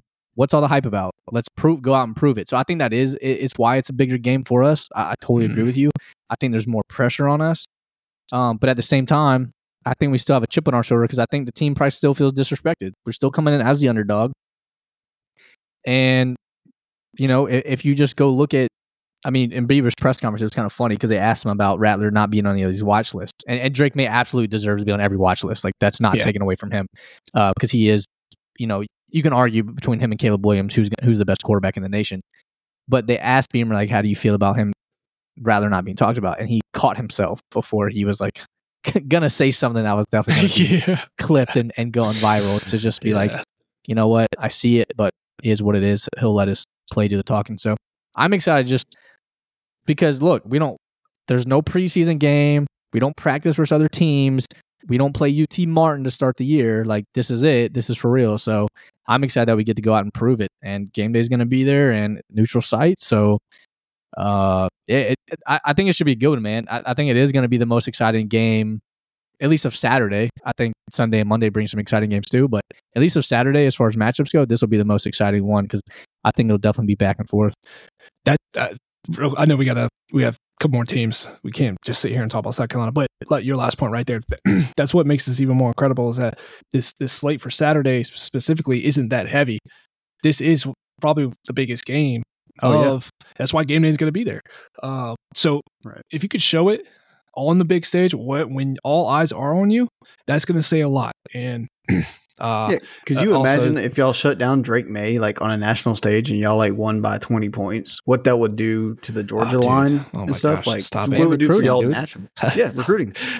I can only handle so much. Yeah. Dude, I noticed.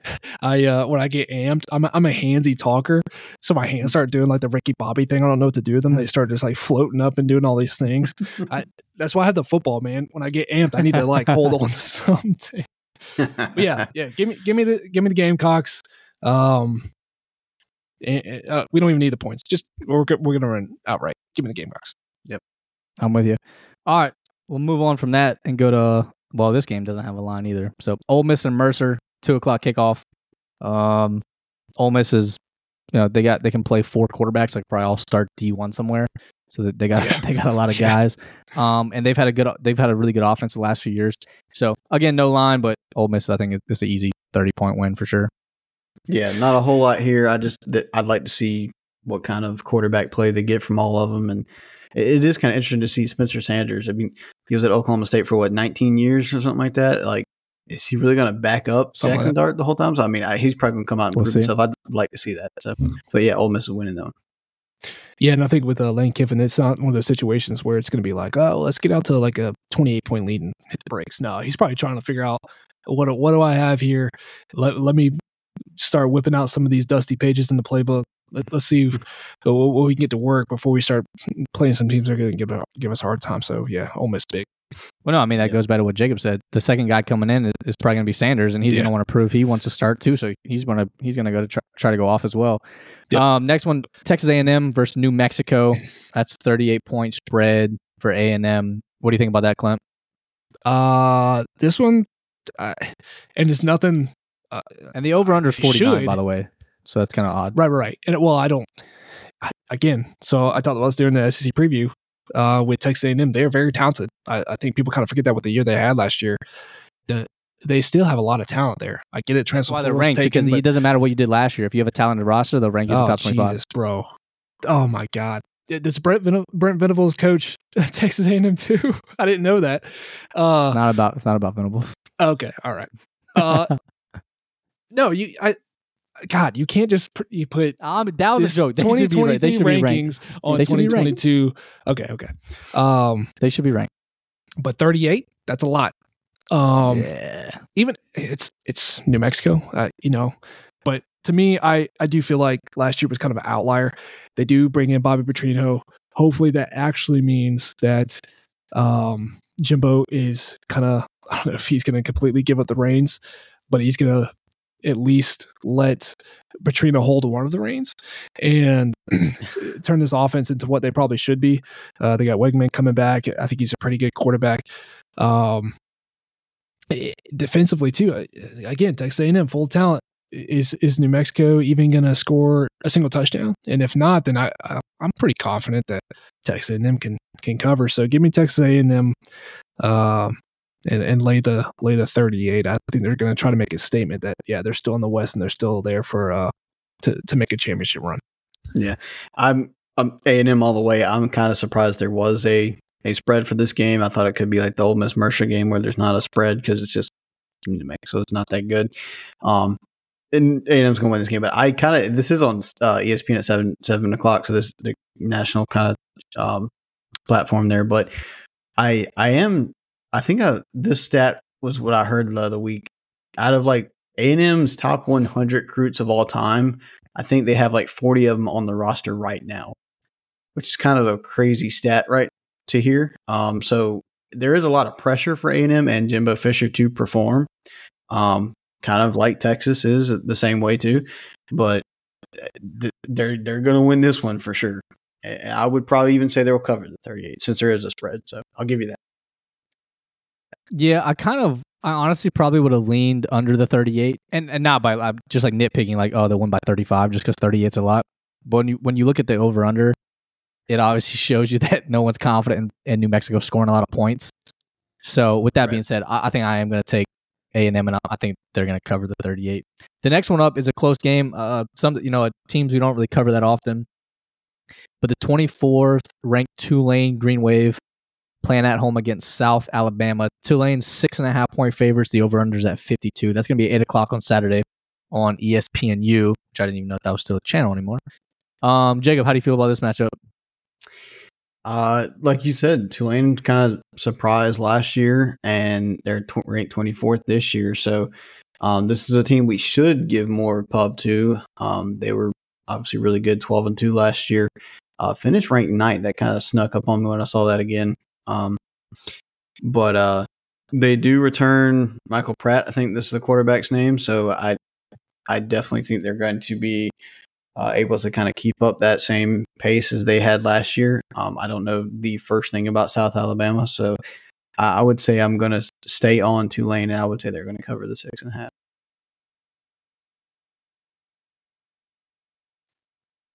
Yeah, this is just a weird game for me. I think I'm going to take Tulane, lay the points as well. South Alabama, they could score. They have their leading passer, rusher, and receiver all back for South Alabama, but I think that's kind of baked into the score or into the line a little bit. So I'm gonna trust Tulane. I'm gonna take them, lay the points. Yeah, I'm with that, Clint. I think they're gonna cover and take care of South Alabama. I think it'll still be I don't think it's gonna be a blowout by any means, but yep, I definitely take them in the points. Next game we got. I don't know how many players are no longer on this team because of betting, but number 25th ranked Iowa Hawkeyes playing Utah State. That's a noon kickoff on Saturday. Iowa's 25-point favorites. The over-under sitting at 45. Utah State all the way. And I'm not even joking this time. All the way, like winning or just outright? No, don't be silly now. Okay. All right. I just got to double check. College football is known for upset, so I mean, no. We haven't called one yet. Right. Well, hey, listen, Boise over Washington. Honestly, that's probably my upset pick of the week. But I digress. That'd be the safest one. Yeah. Iowa. I get it. They're bringing in another quarterback. They're kind of trying to change it to where they actually can score some points throughout a game. I get it. The defense is pretty good, and I think that's what is going to keep the score kind of close and kind of low. Utah State, I think, has a decent defense as well. And if Utah State scores just once, and Iowa's got to score 35. First game of the year, new quarterback. They're not known for scoring really any points. I just don't see it. And Iowa's, in my eyes, a little overranked as well. So give me Utah State plus the points. Okay. I think first game of the year, I will take, since it is 25, I will take Utah State to cover that. But I think I'm a little higher on Iowa this year than a lot of people are. The whole offensive line returns again this year, and they have the transfer quarterback you're talking about is Cade McNamara from Michigan, so he's a high recruit. So this team should be better than they have been, and if you go back and listen to our Big Ten preview podcast, we went into a lot more detail there. But remember that offensive coordinator there has to, in order to keep his job for the next few years, he has to score at least 25 points per game as an average for the season. So I think Iowa's going to be scoring more points, but it won't be enough to cover the 25. Ironically, the 25-point spread here. I'm gonna switch up on you guys. I think the offensive coordinator literally is fighting for his job and his dad's approval. So he's going to score as many points as he can. I'm taking the 25. That's unlike Iowa. I get it, but give me the Hawkeyes on that one. I mean, it's ironic. The point spread is 25 points. So start off hot. They probably did that on purpose. All right. I would say the biggest game of the weekend, probably if you want to say week 1 has any type of playoff implications, this would be the game. LSU, Florida State, Sunday night, 7:30 kickoff. There's no NFL yet, so this is primetime Sunday night football. This game's going to be in Orlando, Florida, so obviously still more of a home field advantage for Florida State, give or take. Louisiana's not that far. Clint, how do you like this matchup? LSU's coming in at 2.5-point favorites. The over-under's at 56.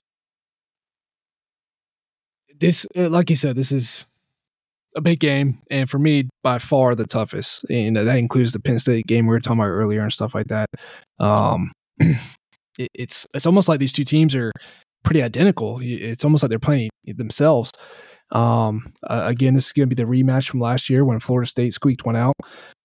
We talk about, can you beat a team twice? I think it's a little different here, though, when you're going into another season. Things are a little bit different. But it's, again, the first game of the year. And I know LSU wants this one bad. And to me, this is kind of like just flip a coin and pick a team, because if you told me LSU wins by a touchdown, I'd be like, I believe you. If Florida State wins by a touchdown, I'd be like, that makes sense. So I do know that Mason Smith, I think he's the defensive tackle for LSU, is out due to forgive me for not remembering the proper phrasing here, but it's like improper benefits received or something to do. They're with still doing that in the NIL in this day and age with NIL and all this crap. Like, no, this was Wild West 2021. They found him that he did something that was like in 2021 when it was like illegal to take whatever, and they like backdated it. I'm like, come on, you're like, what are we stretching for, guys? Yeah. Okay, so I didn't know that, but still, it's like, okay, geez, all right, whatever. Come on. So that is something to note. I think LSU also they're replacing some cornerbacks as well, and this is me nitpicking here, boys. It's not like LSU is shy on talent. They definitely have a little bit of depth. But I had to find something to try to sway me one way or the other. I'm using those two things. That and that Florida State, I think they do have a lot of momentum, and it'll be harder for Florida State, in my opinion, to recover from a loss and then continue throughout the year and still hope to have playoff hopes or get a playoff berth than it will be for LSU. And I say that because LSU still gets to play all these other big teams. Florida State just has Clemson really left on their schedule after this game, and Clemson might beat them anyway. So I think Florida State really wants this game. If they beat LSU and still lose to Clemson, and then they rematch or whatever in the ACC championship, hopefully they win. Their odds are pretty good to make the playoffs. So I think with all that and the fact that LSU might be replacing just a little bit, they got their guy Mason Smith out. Give me Florida State, and we might need the 2.5 points, but yeah, give me Florida State. So you got Florida State covering the 2.5 and LSU still winning, or you think Florida State is winning outright? Ooh. What the hell? Yeah, give me Florida State outright. I like it. Okay, well, I kind of saw that coming from a mile away. I heard you talk about Florida State in the ACC. You really big on Florida State this year. It's funny how you said they have a lot of momentum when they haven't played a game. It's kind of like back to JC's point where they shouldn't be ranked this high or whatever. Like Oklahoma shouldn't be ranked this high. They hadn't played the results on the field, man. But no, I totally get your point. Sure. I personally am going to take LSU to cover the 2.5. Florida State won last year 24-23. I definitely think this is going to be a competitive game. But I do think, even though both teams are extremely talented everywhere, I think Florida State has more coming in as transfers, so they have less stability there, I guess I would say, is, and I think this is when it comes down to head coaching, I think LSU has the better head coach. And I think that will play a big factor here. And this is in Orlando, so it's not like, but I guess technically LSU is the home team, it doesn't matter. But Brian Kelly, I think, is going to be out for a tear this year. I have LSU winning the SEC. Obviously, this is not an SEC game, but I really think LSU is going to win this game. Like I said, last year it was 24-23. I personally think LSU will win like 28-24. So it's still going to be a very close game. But I got the Tigers. I mean, shoot, wrong Tigers, but hey. So I mean, this is one of the most exciting games that happened last year. Albeit it kind of gets lost because again it was week 1. Right. And look, I'm kind of with Clint. It's almost a toss up. Like I need something to convince me. This is not going to surprise me one way or the other. I'm not going to be shocked unless just somebody dominates the other. And I think Clint, you make a good point. Like I think for Florida State to kind of control their own destiny, they need this game more than LSU just based on the schedule and the ranked opponents they'll have the opportunity to play. But that being said, though, with 2.5, man, I'm still going to take LSU. I think as good as Jordan Travis is, I think Jordan Travis overall is a better like polished quarterback maybe than Jaden Daniels. But Jaden Daniels is like a gamer, a playmaker, not a guy I'm going to look to go to the NFL and make any crazy teams or starts or have a long career. But I think as just a college quarterback with his legs, his athleticism, and with Chip Kelly's like play calling ability and the offense they run, I'm gonna lean LSU just slightly, 2.5. I'm good with that. So I'm gonna lean LSU. It's gonna be a close one, and definitely one of the most exciting games to watch this weekend. Did you say Chip Kelly there? Because now you got me questioning who I said. I know it's Les Miles. What? The head coach for LSU. You said Kelly. Chip Kelly. Isn't That's it Les Miles? Chip Kelly, Les Miles left, and Chip Kelly is now the coach. Chip Kelly. Remember, he had that whole thing. He came down and started talking with a country accent, and they were calling him a poser. And then Chip Kelly. I'm sorry. I'm no. Yeah, I'm blanking. It's not Chip Kelly either. It's Brian. Yeah, bro, Brian Kelly.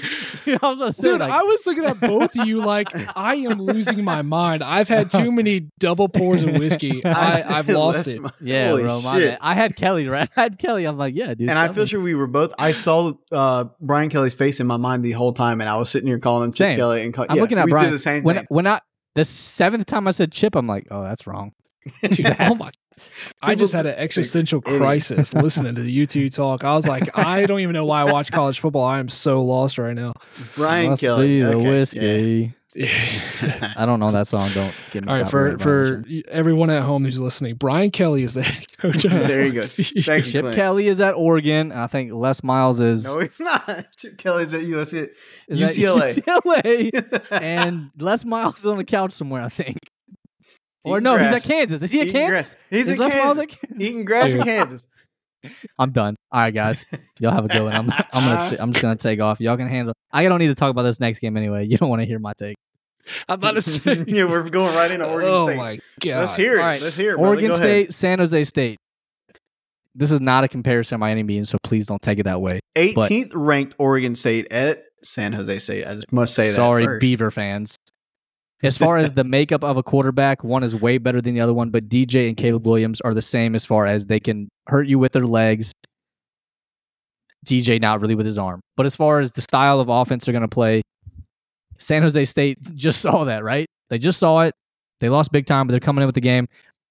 Oregon State's going to win the game, but I got San Jose State. I think it's going to be a 14-point game. Give me San Jose State points. So the line is 16 and a half.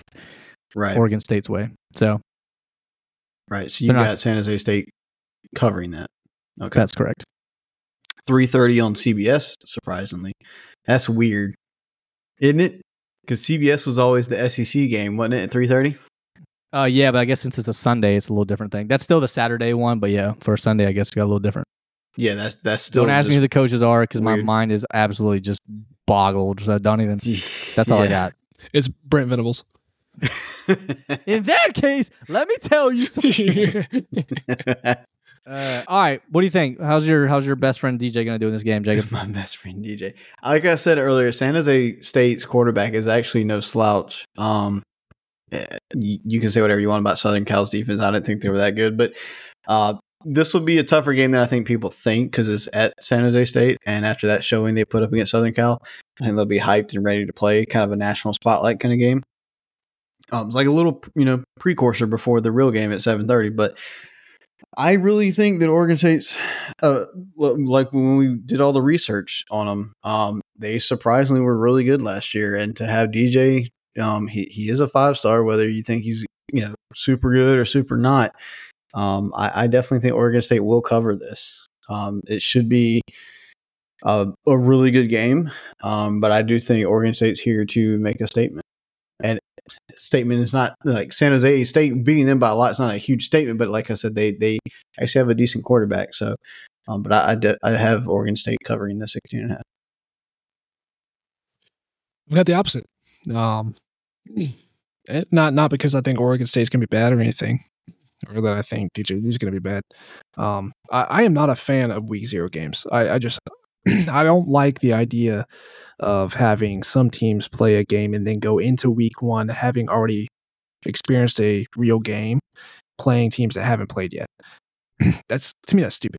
But whatever makes money, I guess.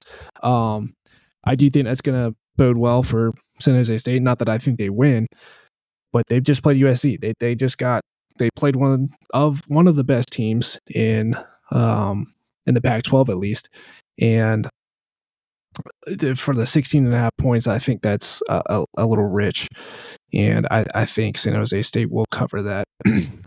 Oregon State does have a stout D. Let's see if they can get DJU going and maybe live up to what everybody hoped he would be when he was there at Clemson. So week 1 probably starts out slow, using a lot of defense, field position. San Jose State already having a game under their belt. Give me them to cover, but the Oregon State over straight up. So just do me a favor. I'm going to be tied up legit from like 3 o'clock to like 7 that Sunday. But every time DJ throws a pick, just go ahead and send me a text just so I know.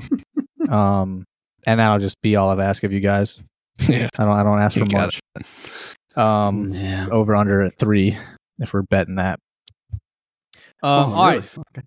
Best for last. We got Jacob's team, the Duke Blue Devils, hosting the Clemson Tigers. Clemson's a 13-point favorite. The over/under sitting at 55. Clint, we're gonna say this last one. We're gonna let Jacob talk about this last. That's fair. No. Honestly, Clint. I want Clint. He gave me the option to speak before him for South Carolina. I want him to go first. No, that's what he's saying. Yeah, Clint. Yeah. I might have mixed up my words with every single head coach the last 5 minutes. I heard you. Jacob's drunk. This one I got. This one I got right. I will say, to be honest, like I think this is a tough one too. Like I can see Clemson winning by 14. I can see Clemson winning by 10. Like I think it's going to be close. I think Clemson's going to pull away at the end. I actually am going to take Clemson in the 13. I think Cade Klubnik's the real deal, and I think he's going to prove it on Monday night. But what do you think, Clint? I don't know if the 13 is like necessarily the toughest line, but just given this team and what we know about Duke, thanks to Jacob, to me it's one of the tougher lines that we have this weekend. Yeah, according to Jacob, this is a toss-up game.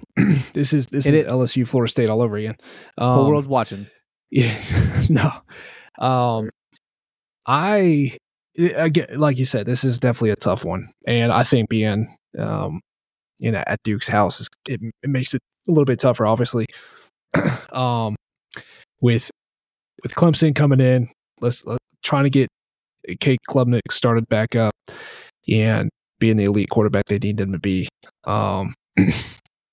First game of the year, Duke with a pretty good defense. They got their quarterback Devin Leary. That's the name. Riley Leonard. No, Riley Leonard. No, yeah, Devin Leary is the State. I mixed those two names up. Y'all didn't learn a thing. No. All preseason, I mixed those two names up.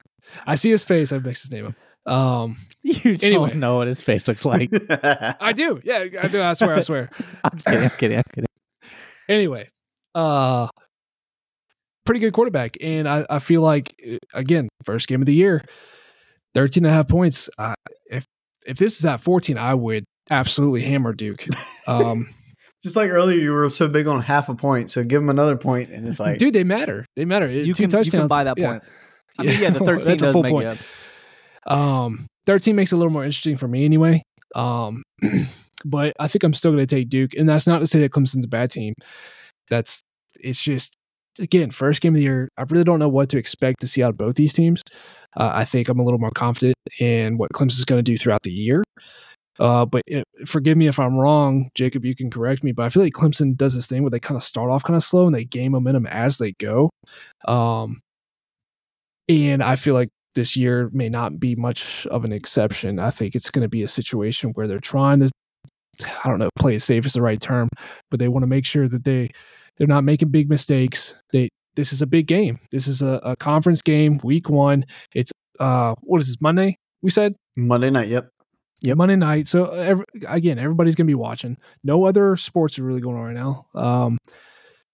So this is huge. I don't think Clemson's gonna come out and try to do anything too cute to risk dropping game 1 and really putting themselves behind the 8 ball with, conference championship hopes on the line, and obviously more than that because it's Clemson. They're used to going to the playoffs. So I think it's going to be a safe game, defensively played. They both have good defenses. Little punt here and there, field position is going to be a big thing. And if Clemson does cover, I think it will be kind of late. Could be wrong. But Riley Leonard, I think, is going to definitely score some points. So give me Duke plus the points, but Clemson outright. Okay. I like it. I appreciate the way you answered that. I kind of wanted to ask JC this when he got done was, like you said, why do you think this may be a tough game for Clemson? Is it more because what you know about Clemson or more what you don't know about or know about Duke, I guess? No, my bad. If I expressed that, I might have expressed that wrong. I don't mean a tough game for Clemson. I mean a tough game to pick as far as the spread goes, only because it's first week of the season. I think Clemson's going to win the game. That's not the tough part. I just think early on in the first game of the season, Duke does have a good quarterback, and if Clemson wins by 10, it wouldn't surprise me. If Clemson wins by like 20 plus, it might surprise me. But like, I think that's why the spread is where it is, right? I think that Clemson has the roster way better than Duke. The defense is insane. One of the best linebacker units in the country. And I think Cade Klubnik, again, is the real deal. I think your offense is not going to sputter like it did last year. And if it does, it's week 1, right? We can move on from that. But you still have Will Shipley who can run the ball. You have Cade Klubnik.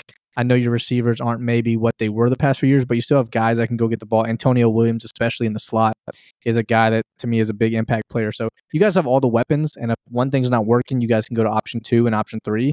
And option 2 and option 3 and maybe option 4 are number 1 options on a lot of other Division I teams. Like, you still got, like, I get it. It's not the 2016 Clemson team. It's not the 2018 Clemson team, but you guys still got a lot of guys that can go out there and make plays and win ball games. So the pick of Clemson is not the issue. I just think the spread is like, I could see 13. I could see 10 just based on it being the first week. So, and it's at Duke's. It's not at Clemson. So that changed a little bit. Not that that's the tough place to play, but it's not at home. So it's your first away game and the first game. So that's just kind of why I lean that way. I got you. Okay. I actually think I'll start out by saying I think Duke is going to cover the 13 points. Wow. This is one of the bigger games, like we said, on our schedule. We got Duke and we got Notre Dame, we got y'all, we got North Carolina, and every year we always end up playing some of these bigger games, and it ends up being closer. I mean, every time we play Notre Dame, it's never a blowout. It's always, pretty, unless it's the playoff, but it's, right. Always a close game. So I think this will be a close game. We're installing a new system with Garrett Riley. There's always going to be hiccups with a new system, no matter what program it is anywhere in the country. And we have, I think, Cade Klubnik, he will definitely be really good for us this year. Don't get me wrong. I think that he may have a learning kind of game. He played good in the ACC championship and then kind of sputtered a little bit in the bowl game. So this is really his third start. I mean, he got another game where he played in a decent amount last year as well, but this is really his first time to hey, this is yours, go for it. It's all you. So he may sputter a little bit. This may be a game that we lean on the running game more than anything.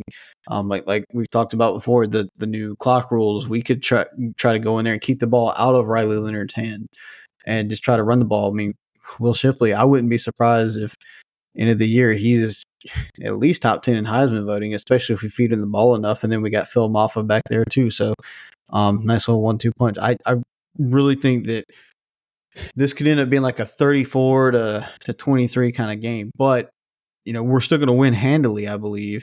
But at the very end, Duke comes in and scores a late touchdown to make that late back end kind of cover. That's why I say I think they're going to cover the 13 points. because they're not just going to lay down. Because this is still a good team. Clemson's team is obviously much more well rounded than that team is. They're leaning way too much on Riley Leonard, I would say, compared to Clemson is like to Cade Klubnik or something. But this team is something that that's why I've circled, and that's why I've tried to show, hey, to the world, hey, Duke isn't just Duke of old. This is a game that Mike Elko, Duke's coaches, kind of circled all offseason and said, hey, we got them on that Monday night, Labor Day, 8 p.m., ESPN. Like, the world's going to be watching. This is our time to step up and say, hey, we're here in the ACC, and that's why I've circled this game and said, hey, we really have to show up and play for this game. So it's definitely going to be a good one. But Clemson will Duke will cover that 13 points. I like it. I'm glad you explained that because I was surprised initially when you were like, oh, they're definitely going to cover. The back end cover I get, yeah. I think you guys would be up by, maybe 20 points, whatever it may be. That's why that 1 point matters sometimes. You're up by 21 and it's sort of be 14. But back end cover, I like that. Dude, I'm just excited that we finally have football. We finally have real football and a lot of good games with, again, maybe outside of LSU and Florida State, maybe not playoff implications, if you will, but I think for Clemson to get rid of this narrative that like they're not the Clemson of old, to go make a statement, for South Carolina to go make a statement, North Carolina, this isn't just hype, and a lot of other teams to go out and prove, me included, but a lot of people wrong early on in the year. Granted, there's not a lot of those games because there's a lot of cupcakes being played, so next week will be a little bit different because I think these spreads going to be a little bit tighter based on the opponents being played, but I'm excited, boys. We're finally here, man. We've been working hard the last few weeks to get to this point, so now we actually get to sit back and actually watch some games. Yes, sir. It's about time, and this is a nice slate. I hope to be a fat slob on the couch and watch as much as I can this weekend to really soak it in. You know what I'm saying? To everybody listening too, we're obviously going to keep track of our picks as far as who's these games against the spread. I'm also going to have my son. He's 7 years old. I'm going to have him pick the same games. And they're obviously, him being 7, he has no idea what's happening. He's probably going to pick off of colors and mascot individuals. So it's upsetting, but I won't lie to you. If he beats me week in, week out, I will let you guys know, and you can fade me for every pick that I have. So hey, ask him where he wants to rake Oklahoma. See if he wants them to be 10th or something like that. Yeah, just say what. Just say give me a number for Oklahoma, and I guarantee he'll say 649. Like, that's right, son. Raise your rank. That's probably right where JC would have him ranked too. 649, D3 school that they scrimmage with high school teams. Yeah, but behind high school. Yeah. But yeah, I'm like you boys. I'm excited. We come on here, we're like, hey, let's keep it 30, 45 minutes. And then we're 2 hours in here yelling at each other about Oregon State and Oklahoma. It's good stuff though. I hope you guys enjoy. But yeah, let's see how week 1 plays out. Hey, watch out for Boise State now. I'm just letting you guys know. Watch out. Pick. Yeah. I'm with you. Well, we appreciate you guys listening. We're going to be back. We'll be doing a recap of this week's games. We'll be recording Sunday night, so hopefully we'll catch some of the Florida State LSU game. But we'll be back and we'll have a new episode next Monday out for you guys. So excited to see what happens this weekend and finally get to talk about some real football. So if you guys don't have anything else, I'll see you boys next time. Yep. See y'all next time. Cox by 90, baby. Cox by 90.